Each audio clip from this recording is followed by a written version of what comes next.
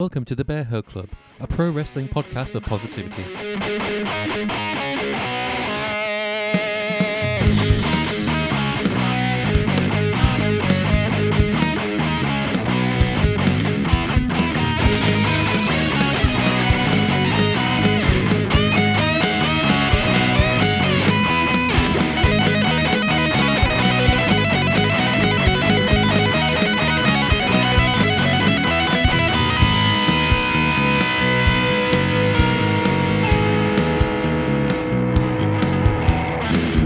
Hello everybody, it's Wednesday, it's 6:30 p.m. GMT, which means it's time for Wednesday Night Paw. Greg here once again, this time joined by Scott at the moment. Hello, Scott. Hey, it's me. How's it going, my friend? It's going. We both had a bit of a chat about our coffee-riddled bodies because we're both feeling a bit tired today, but I'm feeling a bit more revved up now that we're live. Jace should be joining us. We're just not sure when he's going to be popping in. Whatever. Typical champion behavior. Absolute prima donna. I've been saying this for a while now. It's getting to his head, you see. One of us needs to take it from him. Absolutely. If there was some kind of D&D quiz, I've got him. I got it in the bag. Easy. Garrett isn't joining us. Unfortunately, he is busy tonight, so it's just going to be the three of us once Jace eventually gets here. As we announced the other day, today we're going to be talking about our top 5 favorite women's matches in wrestling. Really looking forward to this one. I don't think we've done a top 5 since before Mania, so it's good to be back doing this one. But until Jace gets here, well, we've got some breaking news, kind of. So literally, maybe an hour or so before we went live. Yeah, I think that some of the tweets are coming are as far back as Tommy End's tweet. Spoilers was 59 minutes ago as of this moment. Yeah, exactly. So yeah, as Scott alluded to there, WWE's released more talent. So this comes off the back of they already did a string of talent releases, which we did an in-depth episode on. What was that, about a month ago now? Yeah. It's been an ongoing process, and then since then they've been doing the usual release of backstage figures. Some even short ones like some announcers, a lot of on-screen talent other than wrestlers as well. 35 people in the graphics team or something like that. That's just 35 people just without a job, click of the finger kind of thing. Yeah, exactly. WWE has just been going ballistic this year. I mean, last year we thought it was bad. It seems like this year it's already feeling a lot worse. But yeah, more talent was released, and it's some very surprising names. I think that first list there was 1 or 2, but a lot of them you could kind of understand why. This one in particular, though, is very shocking. So the biggest one there is probably Braun Strowman. I've got a little bit of a recent update to go on him in a minute. Aleister Black, Lana, Murphy, Ruby Riott, and Santana Garrett. Thoughts when you first saw the name, Scott? What immediately came to mind? Now, a lot of people are surprised by Aleister Black, and I'm really not. No, like a lot of people are like, oh no, but he's getting repackaged. I was like, yeah, but how long was that gonna last? Aleister Black has genuinely been repackaged 3 times. They never last. They never last longer than maybe a match or 2, and then he disappears for a little while longer. Then the recurring questions come back. Where is Aleister Black? Why isn't he wrestling so and so or so and so? Why have they got nothing planned for this amazing kicky bloke covered in tattoos? It's stupid to me that WWE had Tommy End and Tommy fucking End. Yeah, Tommy fucking End. The guy. I know WWE is very much a look company. You got to have the look. We've always known that. It's almost like something we come to expect in that company. How do you not get more unique a look than Tommy fucking End? Come on. I guess the whole Selena Vega thing doesn't help either. Yeah. I mean, you've got to wonder how much that did impact it, but I agree. NXT knew what they had with Tommy fucking End. He was basically one of their biggest stars for the main point. And again, everyone with those eyes from what he did in that company thought, he'll go at the main roster. It should do well. And at first, he was fairly featured prominently. I mean, it was a bit weird because it was him and Ricochet in a tag team for a bit. And then Yeah, it just slowly fizzled out, and then he was just off TV forever. They finally started teasing him back. I think a lot of people are shocked because he did have that big return, and it looked like he was going to feud with Big E. And it looks like finally they're going to be doing something with this guy because he's skilled in the ring. He knows how to do a good promo, and he clearly was getting really invested in this Dark Father character. And then all of a sudden it's like, no, you're gone. But it still doesn't shock me. I think because he wasn't on TV for so long, part of me wondered, would he have wanted to leave? Because he is a very passionate wrestler. I just kind of think maybe it was a mutual thing. But then looking at his Twitter, even he looked like he was blindsided by this release. Yeah. He said it caught him left field, to quote, which is, like so dumb. It's something about like, I mean, what way to find out? Like, just suddenly, straight away, you hear rumors of. It must be so scary working as like WWE talent and being like, "Oh my god, there's rumors that there's going to be releases. I've not been on TV a lot recently. I hope it's not me." Let alone someone who has been on TV being like, "Okay, it shouldn't be me. I should be good." This is why the main name on this list that shocks me and is guaranteed to shock you too is Braun, because the man had a world title match at the latest pay-per-view. Everyone was expecting it to kind of be a little bit bad, and it wasn't. And tell you what, the same with Braun Strowman at WrestleMania. Everyone was kind of expecting his cage match because of the build with Shane McMahon to be bad, but it genuinely, I loved the match. Yeah, I kind of did. Like, and like, he should have been nowhere near. I think I did a little bit. I looked into it a little bit and found out that he'd recently signed like a multi-year contract, earning $1 million a year. I've got an article up about that. So yeah, I did the same thing when I was waiting. Apparently, the reports saying people aren't surprised Braun's like, oh, because it seems a lot of this is obviously cost-cutting measures on WWE's behalf. And yeah, apparently what happened was back in 2019, he signed a monster deal and it went very down to the wire. And you're right, he signed a multi-year deal that was worth about $1 million a year. And that is an incredible deal even now to get in WWE. So it's clear that back then they must have thought he was worthy of that, and then now they're just cost cutting down.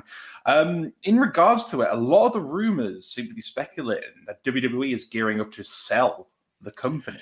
Yeah, and I'm calling it now. It's going to be Disney. So you think this could be it? This could be them just cashing out and giving it to someone like Disney or Netflix. I don't fucking know. Genuinely, somehow that's the lesser of the two evils that I have in my head, because it's either that and they give it to a company. Let's say, for instance, it is Disney. They will take it, drive it into a sort of Marvel-esque sort of direction, get like a new writing team. It might be the kick in the ass that WWE might need because they are stale. Yes. However, the second thing, is that they are just trying to protect their shares and are trying to drive up their shares. Yeah, which is also very possible. I mean, when you look back at last year, they made these big releases, and in many respects, that contributed to them having one of the most financially successful years last year because they had that, and obviously they had the $1 billion deal with Peacock. I'm with you. It could, at the moment, it seems like most people are thinking they are looking to sell up, which would be quite shocking. But then I could also see that maybe that this is just more of their way of trying to make sure they have another successfully financial year.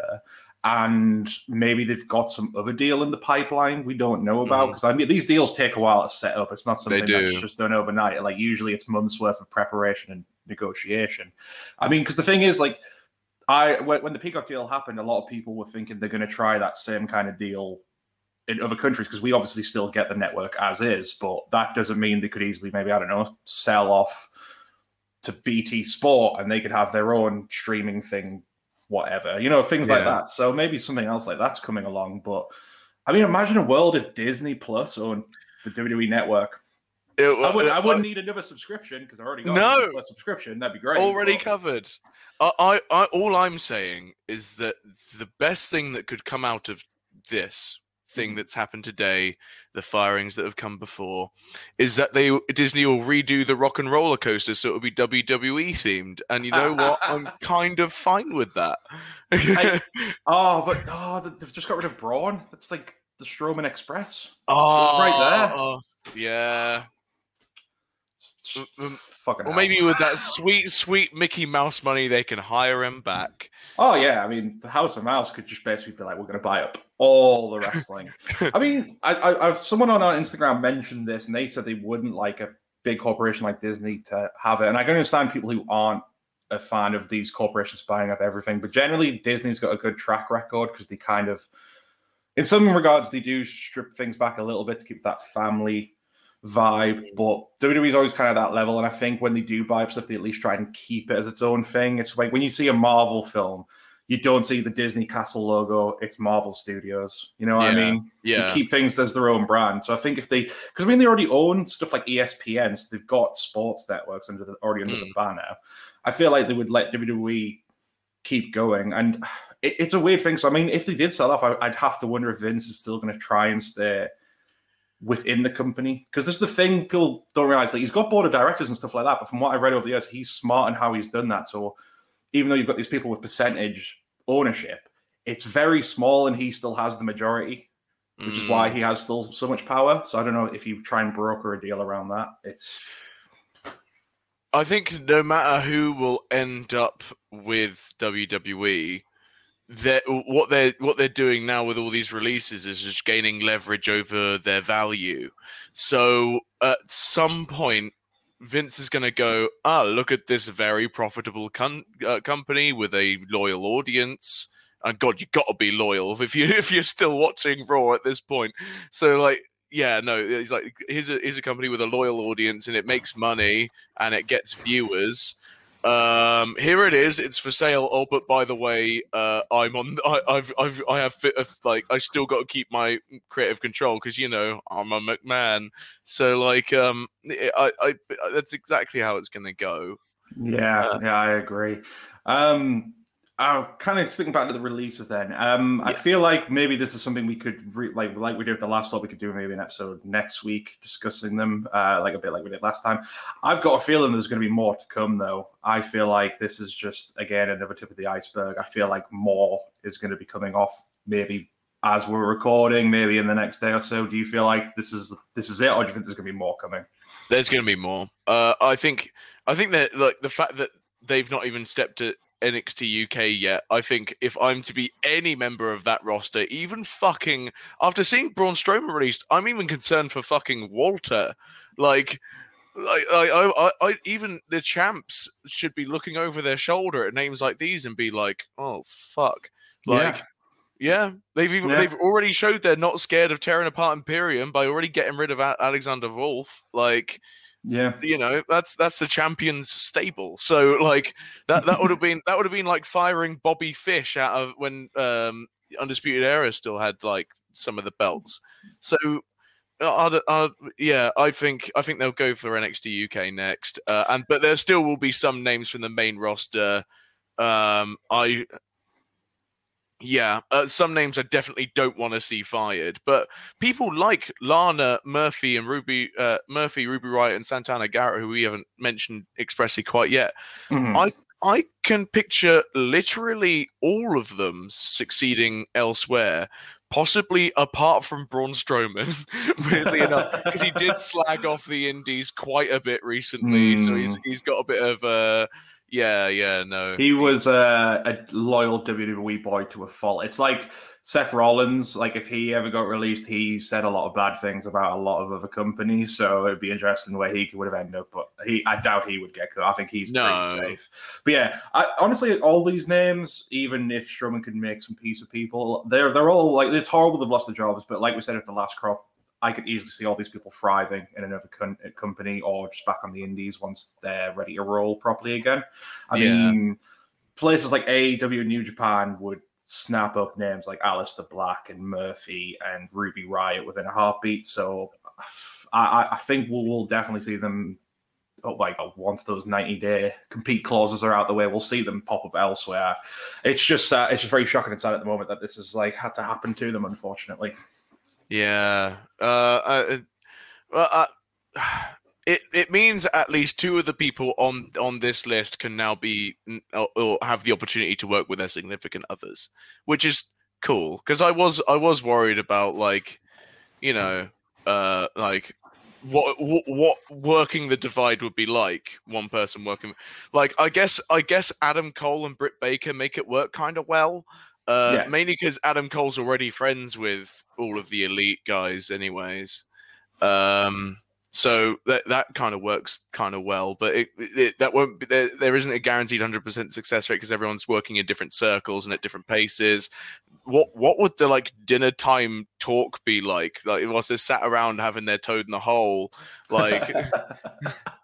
Oh, I went to the writer's room today and they told me I could start a new character where I'm, I don't know, a butcher or something. It's like, oh, cool. Yeah.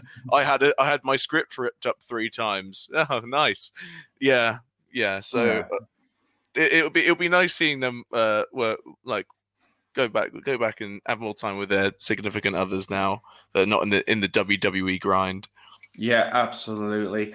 Yeah, I mean, I guess more on it as it comes out over the next day or so. Like I said, I agree with you. I think I'm surprised when it was the releases it wasn't NXT UK names because there was rumors that was going to be the next place to get the chop. And honestly, like even though they've got some tremendous talent in there, it feels like none of them would be safe. Like I agree with you. Like even like Walter could easily be gone. It's going to be hard to say what the hell's going to happen, but hey, we'll see what goes on. Well, moving on, obviously we'll get to our main topic soon, but we'll kind of stall a little bit longer while we wait for Jace. I suppose something else we could talk about. Double or Nothing was this past weekend. Did you manage to catch any of it, Scott? I sadly haven't. I don't mind too much about spoilers. I've had a lot of it spoiled for me already because I was trying to avoid it. Then a friend of mine messaged me literally all of the results and their reactions. So I was like, it's fine. I know now. But I haven't seen any of the matches. I've been told the triple threat is amazing. So you just hit me with some big spots. All I know is the results, and I'll be like, ooh, yeah. Well, I mean, if you're fine with me running through the card, we can do a quick run through if that's absolutely. All right with you. I don't want to spoil it. I'll give you a blind react. How's that? Yes. I will basically say overall this was a fantastic show. Now I think a lot of it could be the fact that they had full capacity crowd.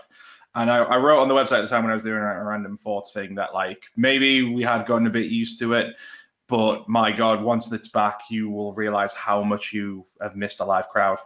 Oh, is he? Hey! Hey! There he is. Hey, buddy, how's it going? Not bad. How are you guys? Not bad. Very well. Not bad. Well, we've just been talking about the breaking news of the releases, so we might as well quickly jump back to that second. What's just quickly, as we've already kind of talked about a lot, mate, what is your kind of quick thoughts on all that? Some of them I can understand. Some of them I'm just like, why? Like Braun Strowman. Yeah. Why? Why? Well, that's what we were saying there. He had $1 million deal with them, so a lot of people are saying that's probably why, because it seems like they are trying to save money every corner. But it's still a bit shocking. Like he was one of the main players. Like we said, main evented Backlash for the title just recently, but apparently that's just not enough to save him. And they've got rid of Braun Strowman, who's on $1 million deal, fair enough. But then they're going to refill their roster with Eva Marie. Yeah. It's... yeah. I did not think of that. I had a genuine reaction to that as a human being. I felt like some kind of sensation go up from the pit of my stomach to my mouth. Oh dear. No, it's a good point. Well, it's a good point. But it's like Garrett said in the group chat. Was it Garrett who said in the group chat about people like Murphy going to New Japan and just killing it in the juniors? Tommy. Oh yeah. Fucking end. Yeah. Tommy fucking end. No, that's what we were saying. Like, it's horrible that they've all lost their jobs, but you can easily see every one of these names popping up somewhere else down the line. AEW, New Japan, even back on the bigger indie stuff. They're all going to find work easily. They're all huge. Thing is with Tommy End, like, because he's married to Zelina Vega, he can stay in America. So he doesn't have to worry. He doesn't have to worry about work visas or anything, which is good. Yeah, that's just good. So he could easily just like jump as soon as like the 90 days is up. If he has to obey the 90 days, he can go to AEW. He can go to Ring of Honor. He can take Zelina with him because she's just entertaining. Yeah, go to New Japan. Hopefully see him pop back up in Progress. Ooh, that'd be good. But yeah, I mean, we were saying it seems. What do you make of the rumor mill stating that the reason WWE is doing all these cuts, all these cost-saving measures, is because they are looking to sell? Have you seen these? I haven't seen these rumors, but you've not seen these rumors. I've been busy moving house, mate. I only got internet back today. Well, okay, so the rumor mill is abound. That the rumor mill's abound, and a lot of people like reputable sources all seem to think that the amount of cuts they made, because it's obviously not just the talent, they've been cutting people backstage, merging stuff where they can. Rumor is that many people think WWE is looking to sell up everything to something like a Disney Plus. Just let it all go. What would you kind of think about that if the shocking happened and Vince sold it all away? I think it's hard because it would depend who he sold it to. Because if he's going to sell it to something, say if he sells it to Disney, Disney have been really good on the whole of getting people who care about the product to make the product. Yeah. Like Kevin Feige, like there's been one or two missteps with the MCU, and that's it. So if it was to something like that, I can get behind it. If it's going to be someone who's buying it for the sake of buying it, or buying it for just to add a cog into their machine and just leave it, just forget about it, then no, I'm not happy with it. Yeah, we agree. Like, I think someone like a Disney Plus would do well with it because they've had stuff like they've got ESPN and other sports things under their banner, so they would just let it do its own thing and obviously hopefully inject some new creativity and control into it. So that side of it, I'd be fine with. Again, it's going to depend, but like I said to Scott, I think we're going to see some more releases, possibly even today over the next few days, and it's going to be very telling where that could be going down the line. But kind of cover that now. It's horrible, but I'm sure we'll see them pop up elsewhere. I'll skip over the Double or Nothing review. We were just going to do that to stall time till you got here, but you're here now. Scott, essentially, it was a tremendous show. Yeah. Go back and watch it if you can. The triple threat is phenomenal, so have at it. Even if it was a bad show, I'd still watch it just for the fans in attendance. I want to see their reaction to the entrances, to what the wrestlers are like now. Mostly, I want to see them cheer Hangman Page, because what a fucking guy. What a fucking guy. Yeah. Absolutely. No, if you get a chance, go check it out. And if you listen to this and haven't already, go back and watch it. It's tremendous. But for today's episode, as we mentioned at the start there, we're doing our top 5 women's matches. It's been a while since we've done top 5. And the last one we did was Mania, and I do love doing these. How did you guys manage with this kind of list together? Was it quite an easy process for you, or did you struggle a bit? Like my first couple, I was just like, right, that's on. Like my first 4 were like straight away. Then to get number 5, I struggled. Because I started off and I was just like, right, that can be on my number 5, but that could be my number 5. I still haven't decided on a number 5. Okay, so you're just going to have to roll into that one. Basically, I'm just going to do whichever one I've put on my list that's under number 4. The rest are just me honourable mentions. Right, okay, no problem. Well, what we'll do, would you kind of maybe try and run it like last time, where just because usually if we do the honourable mentions first, it's a guarantee we've got some of them in that list. So as I was saying to Scott before, I think when we started, there's a very distinct theme from my list, and I think you guys will have a lot of similar matches that would have made my honourable mentions list. So that's why I'm going to let you guys rattle through your list, then honourable mentions, and then obviously we'll do our number 1 if that works for everyone else. Yep. Yeah. Cool. Yeah. Scott, have you got your list put together? I know you got confused about how we were supposed to be doing this. I did, yeah. I've also, because of it, deleted my honorable mentions. So if you give me 2 seconds, as you guys go through your honorable mentions, I will sort out and getting those. We'll back. do honorable mentions after number 2. So we'll do 5 to 2 honorable mentions, then we'll do number 1. So fantastic, yeah. I've got my top 5. It was genuinely tough. I did sweat over it. I just, my deciding factor was like how good a lasting effect did this match have on women's wrestling as an industry? And that's how I've kind of structured mine. Smashing. Yeah. Well, main question is, who would like to go first? Would you like me to kick it off? Because I've got quite a controversial one to start off with, so I don't know if we want to kick off with that one. Let's come on, okay. Okay, so number 5. So, it's a controversial pick, but let me explain my reasoning for it. So, putting mine together, that you will notice a bit of a theme, and this one is a bit of a standout. But I went with Meiko Satomura versus Pete Dunne from Fight Club Pro's Dream Tag Team Invitational 2018 Night 3, which was April 1st, 2018. So it's obviously not strictly a women's match because obviously there's a male wrestler in there. But this is kind of why I wanted to bring this up. So obviously we've had, the last decade's been tremendous for women's wrestling. We've essentially had the revolution. So, women's wrestling, it's not, there's still stuff that needs to be done, but more or less women are now getting on the equal pegging as male wrestlers. Wouldn't you agree? That they're getting there. Like they've had their own pay-per-view. Lots of people want to go pay to see them. Yeah, there's still a way to go, but there's still a way to go, but it's getting there. Yeah, it's getting there. But for me, I think the next logical step is to carry on with that evolution part of it. And I want to see more intergender matches. And I want to see them done where it is like an equal competition. So like the way I was trying to describe when I put this first thing together was WWE just refuses to do intergender things now, really, unless it's something like the mixed match challenge. And even then you will never see a man fight a woman. And even if they did, you'd go back to the ruthless aggression era where it was like nasty male man beat up innocent, precious woman. You know what I mean? It's just like... There was an intergender match on Raw this week. Was there? Oh, hey, who was in that?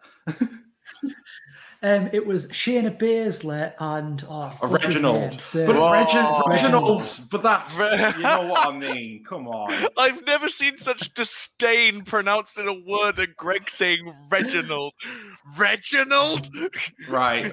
I'm saying that. Can I just say Reginald? Reginald beat Shayna Baszler in less than 5 minutes. MMA trained. Good for him. Longest reigning women's NXT champion, Shayna Baszler. That doesn't count. I'm not having that. You're just annoying me. So like back to my point. I think the next step is to have intergender matches, but make it like feel like it is on the level playing field. Because I think we're at this point, and a match like this proves it. I mean, it's not obviously a rarity. You look at Tessa Blanchard winning the Impact World title from Sami Callihan. That was huge news. So I think the market is there, and this match just proves it to me. The whole match is just brilliant. It's not long. You can go find out. It is really good.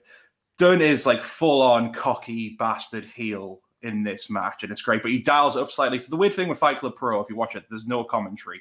You have to just kind of watch it, piece together what you can without anyone telling you about it. But you can tell Dunne's slightly dialing up because he thinks, I'm fighting a woman, this is going to be easy. So he is a bit overly arrogant. And then that moment when Meiko basically levels him with a fucking forearm, it's brilliant. Like, and watching the thing, you don't feel like Meiko's in extra power just because it's a man fighting a woman. You know for a fact Meiko, like any wrestler, is going to get back up and get her offense in, and she gets plenty in here. Like, she fucking dominates Dunne. She went into this match as the Fight Club Pro champion, not the women's champion, their main champion as well. So it's already there that she's had these other matches. It's brilliant. And the fact is, she does lose, which I guess is not great for kicking us to this list, but the way she loses is like makes her look strong as fuck. So Dunne hits her with a bitter end. She kicks out. Then he does his, bitter end into a tombstone. Kicks out of that one, and he does 2 more and then gets the win. So essentially, Meiko lives up to her final boss nickname in defeat. So she doesn't look weak at all. Absolutely tremendous. So controversial one to pick off because it's a man and a woman, but honestly, go check it out because it's just fucking fantastic. And I had to get Meiko on the list somewhere. Yeah, there we go. Right, lads, who wants to go next? don't I'll hold go. it once. Yeah. I will go. My number 5 is the first ever women's main event of Raw. Trish and Lita. Ooh. Nice. Nice. Because this match, I remember, I've watched it a few times back. It's not the best technical match, but it's still a really good match, especially with the story going into it. And this literally is the match that made history of showing women can main event. It's just it took so long for WWE to realize. No, I Trish and agree. Lita, so much chemistry between them. Like they will definitely go down. Like regardless of what era of women's wrestling you watch, they will always be mentioned as two of the best. Absolutely. I'm in fact, I wouldn't even think this is controversial to say that they are the two most iconic female wrestlers of all time. Easily. I mean, like, you go to non-wrestling fans and they know who Trish Stratus and Lita are. They just know. I'd put them up there, them two and China. Yeah, I would agree. yeah. I would agree, especially in terms of people, a more mainstream wrestling audience. Yeah. Like, they're going to know who they are if they grew up at a certain point. What I love about the trajectory as well is like they basically helped women's wrestling get back on WWE for that short period of time. And someone like Trish came into the company and just couldn't wrestle at all. And then when she finished, she was like one of the best women's wrestlers going. Be right there. And it showed that WWE did at points just have the faith in the women's division by giving them something like this main event. And it just took them so much longer to eventually pull the bullet and have such a bigger focus on the division. But it is a tremendous match. Absolutely. Like, to me, it was this match that paved the way for people like Mickie James, Beth Phoenix, Natalya to come in when it was a time of, it was mainly models. Like nothing against them, but there was only a couple of wrestlers. Yeah. And this is what made it so they were able to get there. And if that didn't happen, women might not even be featured in WWE now. No. They definitely were a big reason why a lot of the crop of women we have now are there, because they were such a big influence. So yeah, there is a lot you could say is owed to just Trish and Lita alone for making sure we had people in the division now. No, I agree. Scott, what have you got for number 5? For number 5, I thought I'd make this pick because it's not only a good match, not only a brutal match, but it pays homage to a division which has been basically shouldering women's wrestling for decades. I've gone for Gail Kim versus Awesome Kong at Final Resolution 2008. I mean, pick two. Like, if we're saying Trish and Lita WWE, Gail Kim and Awesome Kong TNA X division, Knockouts division. Sorry. This match was 7. They kicked the 7 shades of hell out of each other before, whilst WWE were still doing pillow fights. Like, yeah, this was what people who were starved of that kind of entertainment. You say, let's say, little girls watching WWE looking for an idol. And not finding the right thing because they've got like mud bath fights or whatever, they could go and see just a David versus Goliath fight, and it's such a gorgeous watch, and it's one of my favorite female feuds ever. It's spectacular. No, I think you're right. Yeah. Sorry, you go ahead, man.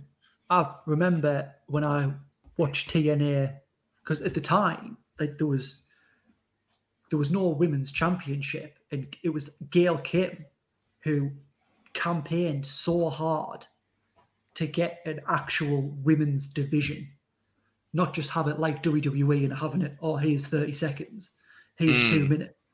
Yeah. Like, and again, like Scott, you're right. Like if Trish and Lita the icons of WWE, it is Gail Kim and Awesome Kong.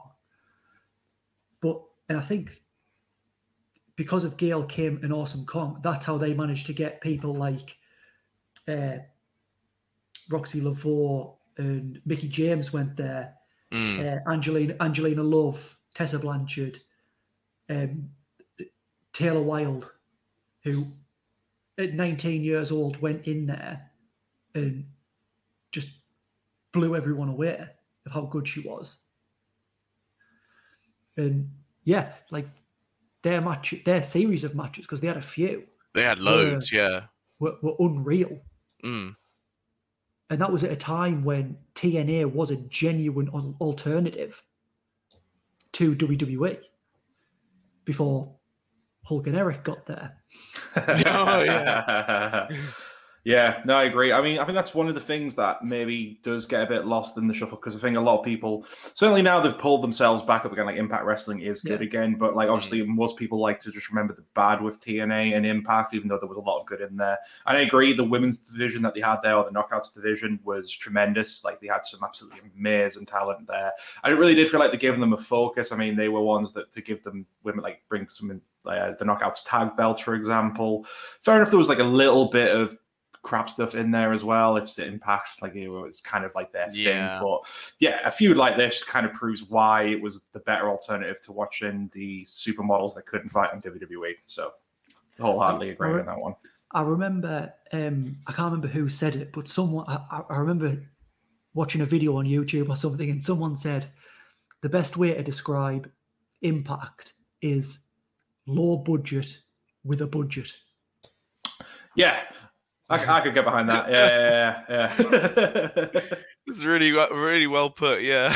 I cannot remember who said it. I wish I could. Because props to them. Props to them. Absolutely. But that's what it was. Like, I mean, look at some of the, like stepping away from the women for a second. Like, look at some of the matches. Like the Ultimate X match is unreal. King of the Mountain was a great concept. Yeah. Anyone like I love the King of the Mountain because it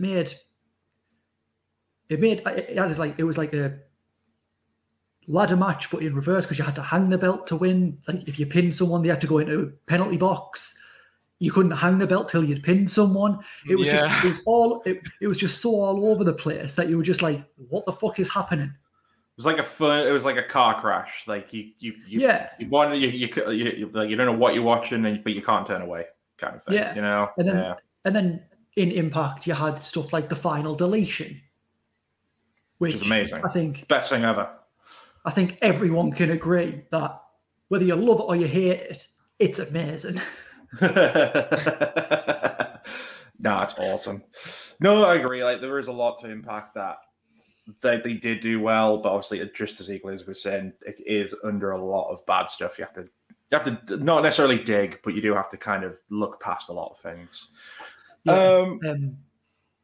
Yep, we'll roll on. Number 4. So this is my most recent pick, but it only took place this year. But my God, this has already become one of my favorite matches. Dr. Britt Baker versus Thunder Rosa in the Lights Out match from AEW Dynamite back in March 17th, 2021. We talked about this during our Blood episode, but my God, this was like a star-making match for Britt Baker. Like, again, it was the kind of argument we had at the time.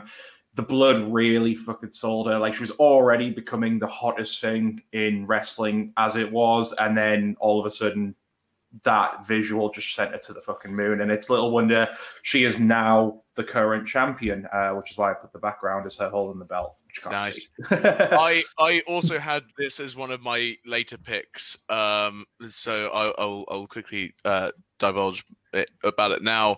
Like, it's how I can't remember another time where a female wrestler bled. That's why it's so high up on my list. Nothing quite says I'm hard as shit than Britt Baker smiling with a face of crimson. And that was just so perfect. And a star-making performance from Thunder Rosa, who I already liked. But this, she's very quickly rocketing to one of my favorite female wrestlers at the moment. It just, I'm all for, and the promo she did afterwards as well. Just this match was just teeming with brilliant, like kind of like, but cringeworthy in but a good way. Like that must fucking hurt. Oh yeah, I mean, It's it's the first time I've seen a women's match that has a thumbtack spot in it. Yeah, like they don't hold back. It's just incredible, like what they put themselves through. I wouldn't say this match was cringeworthy. It's wince-worthy. Yeah, that's a better one. You don't cringe when you watch it. You're like, oh. Yeah, you literally, your body tenses because you almost anticipate the shot yourself. It's like when you see another guy get hit in the balls. Yeah, for sure. But then for this match, this guy gets hit in the balls and then stands straight back up to get hit in the balls again. That's what it felt like watching this match. It was it was spectacular. Like there's footage as well of them going backstage and the entire locker room giving them a huge round of applause. Like that's when you know you've done a really good job. I adored this match. Yeah, absolutely. And I mean, it's the kind of match AEW needed because although they've got a really good women's division, it's the weaker part of Dynamite. They've just not given it that much attention, or the stuff that they have given it has just not worked. This alone, I think, helps restore a lot of favor that, okay, they can turn this back around. And I mean, basically, it's their two best women that they've got at the moment, Britt Baker and Thunder Rosa. And not to like, obviously, it was more of a star-making turn for Britt, but you can't fault for the fact Thunder Rosa also wrestled her ass off in this match. It took as many punishable licks as Britt did.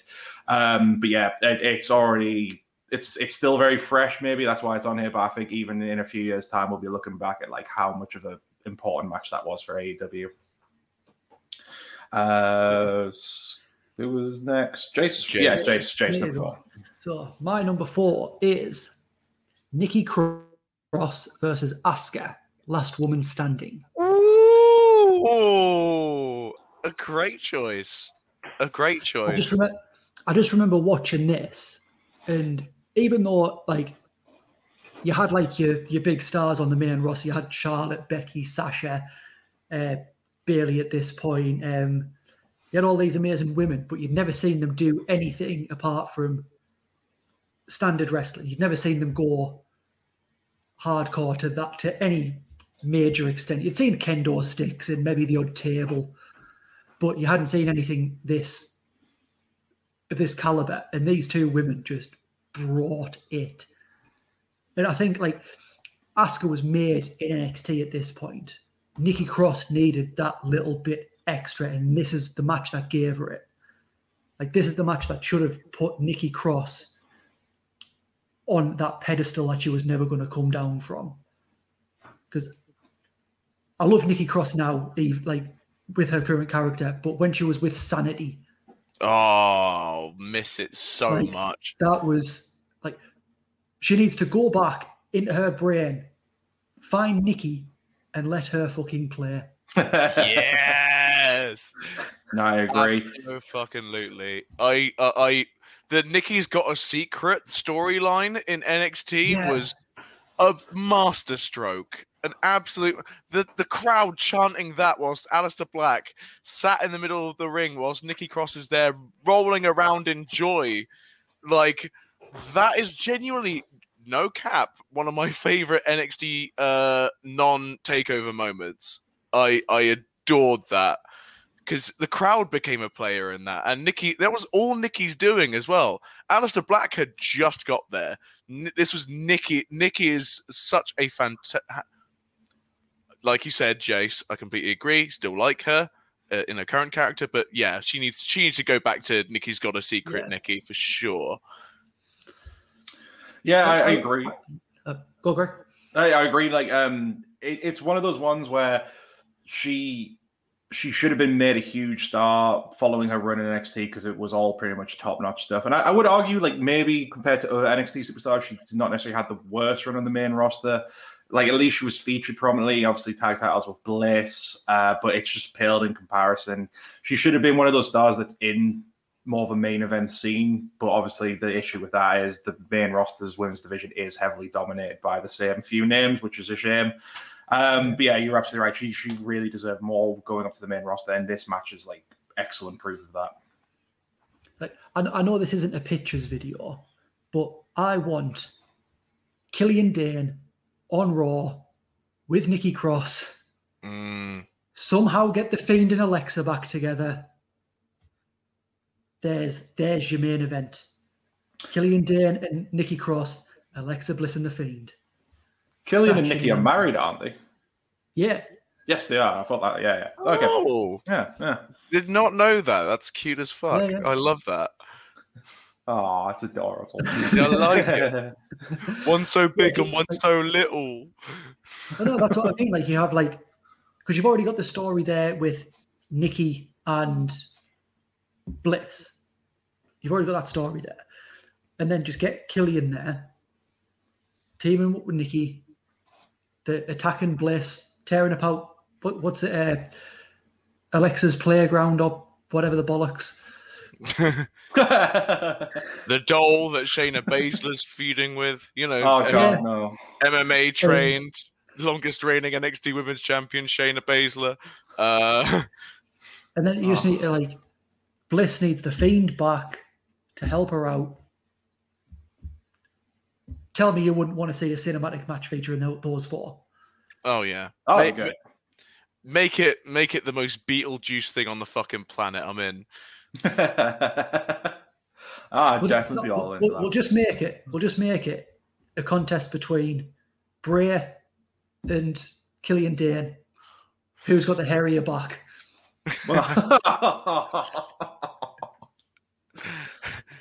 That's the edge. I'm joking, of course. Like that. I'm joking, of course. I love all four of them. But I really want to see Nikki doing something better. I'm hoping because she beat Charlotte on Raw, that's going to lead to bigger and better things for her. Yeah, fingers crossed. But no, that was a solid pick, man. Scott, what's your number 4? Fingers Nikki crossed. Speaking I of where you were going with that. Thank God that S is there and very prominently there. Right. Speaking of said names that are currently spearheading the WWE Women's Division, I'm going to go for a little slither back in all 4 of their pasts here. I'm going to go all the way back to NXT TakeOver Rival, where they had their only ever Fatal 4-Way together. And my God, was it... Because at the time, the storyline going into it is that Becky Lynch still wasn't... She wasn't even steampunk orange hair Becky yet. She was like tartan wrestling, like normal wrestling gear, brown haired, friend of Sasha Banks, Becky Lynch at this point. This was still like doing Riverdance down to the ring. She just got past that phase. She just became champion Sasha Banks's pal, basically. And they came into this fatal 4-way match with an allegiance. Bayley was, of course, in full hug mode form, and Charlotte wasn't. Charlotte was just like a brilliant wrestler who happened to be Ric Flair's daughter instead of a good wrestler that is definitely Ric Flair's daughter, and you should never forget this fact. Like she was at the start of like her great work in NXT, and this fatal 4-way had the story, despite the fact that she was nowhere near the prominent name, was Becky Lynch. It was all about Becky Lynch, despite the power over the other 3 names there, and you can tell that the 4 of them are going to be superstars from this match. That's the thing with NXT, because like back then it was very much the feeder thing that was just shown on the network. A bunch of like, you know, homegrown and indie guys getting together, working on their characters before their eventual call up. This like was like watching Goldust. Just it was so good. The character work with Becky, where she basically turns face throughout the match. There's a couple brilliant spots where Bayley just starts jumping around everywhere, and There's even like a really good like power bomb onto the apron. I think it's on Bailey, where she hits the hardest part of the ring, don't you know? And the little screen on the side of the ring that shows like NXT Takeover literally goes colored screen and then static and then blank and then black. Windows logo, and it starts updating. Does that little sideways sad face thing. But yeah, no, it's genuinely a match that's well worth the rewatch, and it's basically like watching these 4 superstars like begin their trajectory to where they are now, whether they're in, like whether or not they're in a good writing place is under dispute, especially for Charlotte. But like you can see the seeds getting planted in this match, and that alone makes it incredibly influential, and why I put it at number 4. Amazing. I've never actually seen this one. I think for me, like, there's a lot of early NXT stuff I need to go back and check out, and this being chief among them. But I have heard about this match a lot, and yeah, it's one that's been on my list to go back and check for a while. I will definitely be doing it after this video. I should point out, any matches we feature in the top 5 will be featured on our Matches You Need to See page of the website. So if you want to go read more about them, check them out there. So I'm definitely getting onto this following this. Jace. Yeah, this is actually one of my honourable mentions. Nice. Nice. Like the best way I can describe this match in terms of NXT women's matches is this was Sasha Bailey before Sasha Bailey was a thing. Yeah. This was like the pinnacle. Yeah. This was like the top.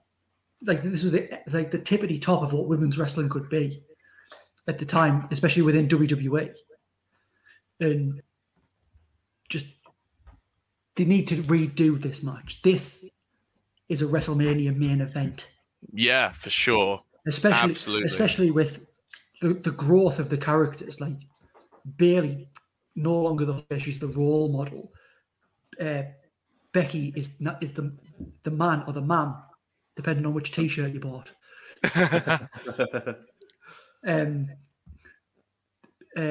Charlotte, it's Charlotte. Like, she's never not good. And Sasha, who is probably my favourite out of the bunch. Mm. I've said it before on the podcast, and it's because I cannot watch a Sasha Banks match without thinking she's killed herself. It doesn't get quite more real than that. Yeah, I definitely see what you mean. Do you know what I mean? Though, like, she sells so well. Mm. Like, what was the one? She'd done. You know when she puts someone in like horizontal in a corner and does the double knees onto them. Mm. She'd done that, but they'd moved. Obviously, I knew it was a work, but like the way she sold it was just so convincing. It's like when Alexa Bliss, like, Alexa Bliss is like double jointed in her elbow. And she can pop it down. It's like when she does that. The first time I saw that, I nearly vomited. I mean, no, the worst one for me was, I believe it was a fantastic match. It was like her and Charlotte fighting for the title on, I think, Raw. And she does a suicide dive out of the ring, and basically it looks like she broke a freaking neck. She doesn't connect with Charlotte. She just hits the floor and then folds up in like the accordion like she can do. And I was just like, no. Sasha Banks, I think, has mastered an art that no one else on the planet probably knows how to master or should know how to master. And she's the undisputed queen of looking almost very nearly breaking her neck, but never breaking her neck. It always looks like I like Hell in a Cell versus Charlotte is a good example where I'm like, oh, she's dead. Nope, she's still going. Oh no, she's dead again. Nah, still cracking on. I see. I think Sasha Banks, when she was about 19, 20, she went to the doctor and she said, right, I'm going to be a wrestler, but I want to do it for a long time. Is there any way you can wrap my bones in bubble wrap? Yeah. Just give us that little bit extra. I don't care what it costs. Just bubble wrap, a bit of packing paper, anything. Either that or there's no way she could, like. Either that or There's she's no way she half can Stretch take- Armstrong. Yeah. Yeah, like it reminds me, you know, when was it Lita did the suicide dive and she like sort of like hit the barrier and she just folds in half. Yeah. Wow. Basically, She reminds me of fucking neck that. up. Yeah. Yeah, but like I know Lita did fuck her neck up, but like she did get up and continue the match. And Sasha does that Yeah. every night.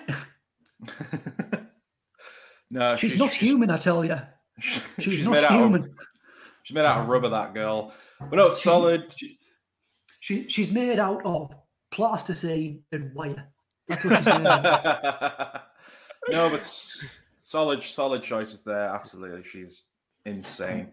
So we'll move swiftly on to number threes. So my number three, it's my only WWE pick from the main roster, but I'm taking it quite the ways back. I'm going with the Jumping Bomb Angels versus the Glamour Girls from the 1988 Royal Rumble.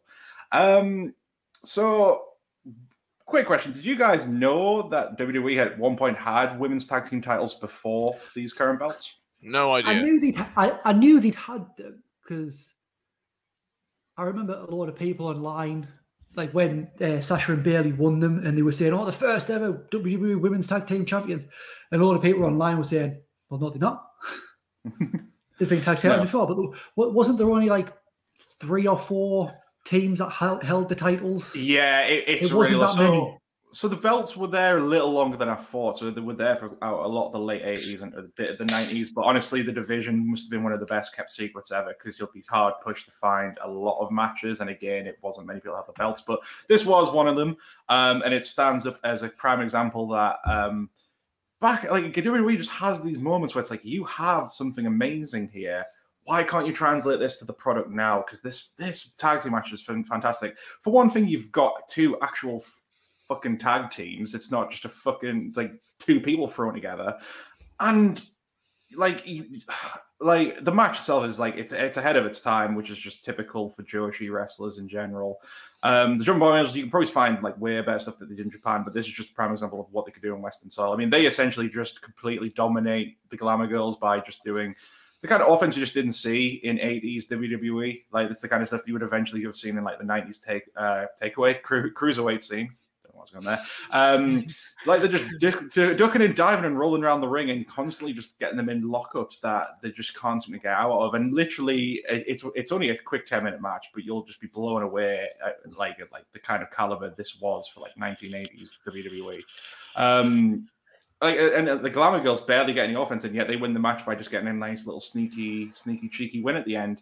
But honestly, it's just mind-blowing stuff that like at one point WWE have tried doing shit like this before, and then it just kept getting pushed away, and now they've got it again. It's like they need to essentially go back through their archives and look, you may not have done a lot of this original one, but there's some good shit here. Just take this and put it here in the present day, and you'll print fucking money. Yeah. I don't know a lot about the Jumping Bomb Angels, but A, this match sounds great. B, the name of the tag team is great. I mean, come on. Tremendous. I love it. One of the best. And yeah, no, I did not know about the women's tag team scene back then. I had no idea. So it's a lot like at the time they had a women's title as well, but again, it was barely on TV because like that's why the Fabulous Moolah has such an epic long reign with it. She just kept a hold of it, and then briefly at the first half of the 90s, they obviously had like Alundra Blaze and Bull Nakano came in, so it was kind of there, but it was just typical for the time. Like they had it, but didn't do a lot with it, which is the shame about it because they had amazing talent. Like you could take the Jumping Bomb Angels from 1988, put them on NXT or AEW or WWE now, and it would still feel like the freshest thing you've ever seen. It's incredible. They were just so ahead of the time. Yeah, I've never seen this match either. I might have watched it when I've rewatched Royal Rumbles from the past, but I can't remember it. Probably because I was drunk. But yeah, it you remember like Eddie wrestling because you just typically are pissed for most of it. I remember I remember the time when we went away for my birthday. I jumped on your back. You put me on a wall and I Kofi Kingston back to the house because I didn't have any shoes on. I remember that. Still not eliminated. I'm still in that Royal Rumble. But I think you're right, Greg, about like they need to like look back through their archives or this work because we all know there's certain things in wrestling where it worked in the 80s, maybe even worked in the 90s, but it will not work now. Yeah. The same as there's stuff now that would not have worked back then. Yeah. But there's certain things that are timeless. Yeah. Like no one loves to hate a sniveling heel. Sorry, everyone loves to hate a sniveling heel. Mm-hmm. That's timeless. Yeah. But there's certain things like the main thing that pops into my head is the foreign heel whose only motivation for being a heel is I'm foreign. Therefore, I hate you. The surprising thing about this, despite the Jumping Bomb Angels being Japanese, they are not the heels in this. The Glamour Girls, who are the American talent, they're the heels, which is quite interesting. No, but I mean, like, you know, when, look at the Iron Sheik, or Rusev when he first came in, or Muhammad Hassan. The less said about him, the better. Actually, can I just talk about Muhammad Hassan? I liked him. I thought he was a decent wrestler. He just got a bad rub with his character and his storyline. All right, Jace just gave me whiplash. All right, we're going to quick aside to that then. Yes, the character was good when they first brought it in. It's just then because he wasn't like this terrorist. He was like, it was actually a quite ahead of its time character of like them trying to buck trends that people from that ilk were being viewed that way. But then they immediately slip back into, oh no, he might possibly be a terrorist. It was unfortunate that the day of the 7/7 bombings in London, they'd recorded him and his masked goons to attack The Undertaker. Yeah. And it was too late to change it. Like, if I think if that had happened a couple of days either way, obviously I'd like it not to have happened at all, but if that had happened a couple of days either way, they could have rectified it, and he would have went on to at least held the WWE title.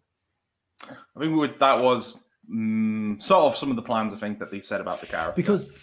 Because like did you ever watch when it was Undertaker week on the network celebrating his 25 years? They had the Legends with JBL with Triple H, Shawn Michaels, and Stone Cold. And they said like from like maybe the mid 90s, if you wanted a job in WWE, keep up with The Undertaker for a segment. If he likes you, you're fucking in. And Muhammad Hassan was in with The Undertaker, from what I've read. Like, so it's just unfortunate. Yeah, because he was a good wrestler and a talented bloke. He, like, for sure. What I think's funny though about it, he wasn't even Arab American. No, he was Italian. He was They could have like made him grow his hair out, like get like a decent beard going, and repackaged him as something else. He would have been fine. Yeah, I think like this is something we could definitely have a full potential episode about. I wouldn't go too much into it, but yeah, I agree. Like there should have been more to that character that they could have done with, but I think circumstance got in the way, and maybe just wasn't the right time. Is what I'm saying. Nationalism in wrestling would be an episode. It was an episode I was thinking about. I've got a lot to say about it. So, yeah. Anyway, we were talking about the Jumping Bomb Angels. Yes. Anyway, let me close it off. Honestly, go back and watch it. Like was said, for a company that is so blind, that it gets so blinded by its own nostalgia, having these constant legend nights, always talking about all wrestlers from the past rather than focusing on the current crop. They really could do with looking a bit further back into their past just to see how they could take some of it and put it into what the product is now, and it would do wonders for them. Only thing I would say about watching this match is trying not to be too upset by the commentary because both Vince and Jesse butcher the names of the Jumping Bomb Angels and make light of the fact that they can't pronounce the Japanese names. That part's a little dated. But other than that, it's tremendous. The 80s. Are the members of the Jumping Bomb Angels still alive? Do you know? Let me see. I mean, they'll obviously probably not be active now. Let me take a look. No, I don't mean like wrestling, but because this should be a name that goes in the Hall of Fame, given that they've had a brief career in WWE. I was going to say, like, you could get one of them, both of them, like, in to like help sculpt an actual women's tag team division. Yeah. Well, I mean, okay, so here's the thing. They were active from 1981 and both retired in 1991. So it looks like they've been decades. Yeah, they've not done a lot in wrestling, but damn, in my opinion, they're one of those. I think for a lot of people, if you watched a lot of Japanese wrestling, especially in the 80s and 90s, you'll be clued up to it. But they are one of those underkey ones where I think they should have a lot more influence than they do, because this should be a Hall of Fame name for the WWE, and it would do wonders to help bolster the tag division. But it looks like they haven't done a lot since they retired, so that's fair.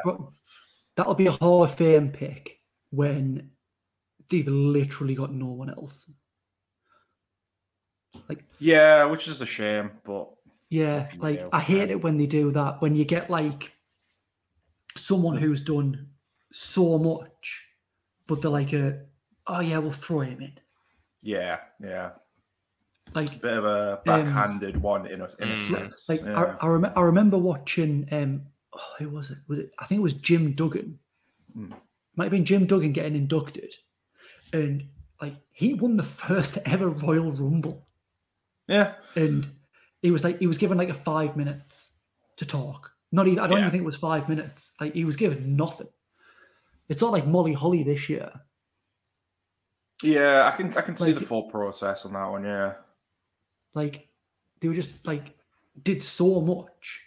Like Molly Holly's another one of them women's wrestlers who revolutionized at the time of like where Trish Lita, Chyna. She was another one. Yeah. Well, she's kind of the one, when people talk about it, they always obviously pick Trish, Lita, Chyna from that era.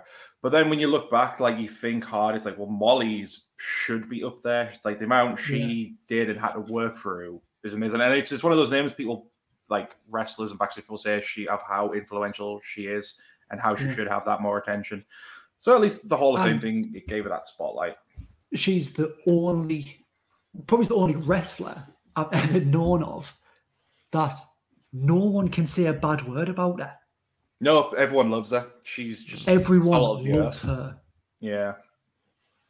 Like no, and she, like so it's like Lita, Trish, Chyna, Molly, Victoria.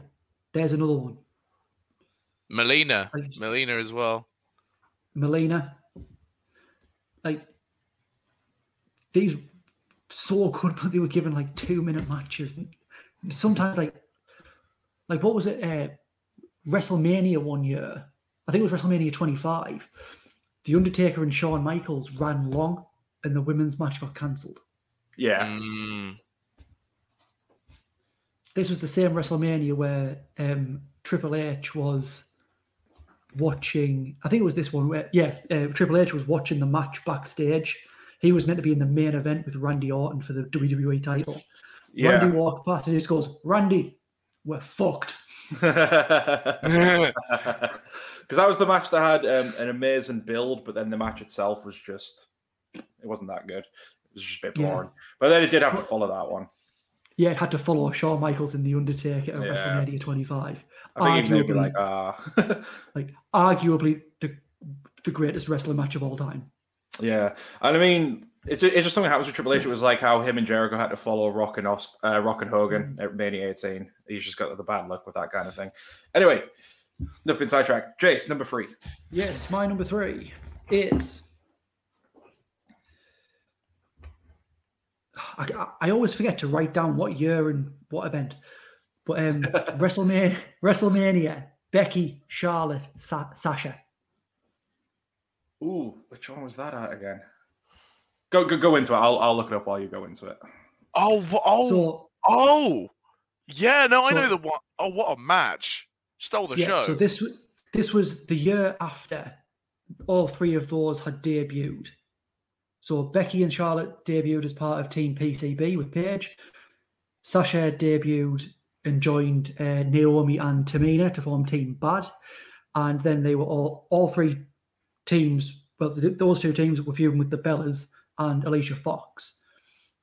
And essentially this whole story was building this whole story was there to build Becky, Charlotte, and Sasha. Charlotte dethroned Nikki Bella as the Divas champion, ending her record-setting reign, which was actually brilliant because it wasn't long after AJ had left, who was the record holder, and every week she had a countdown. Which was brilliant heel play by Nikki. And then eventually it got to the point of coming up to WrestleMania. This was the match that was made.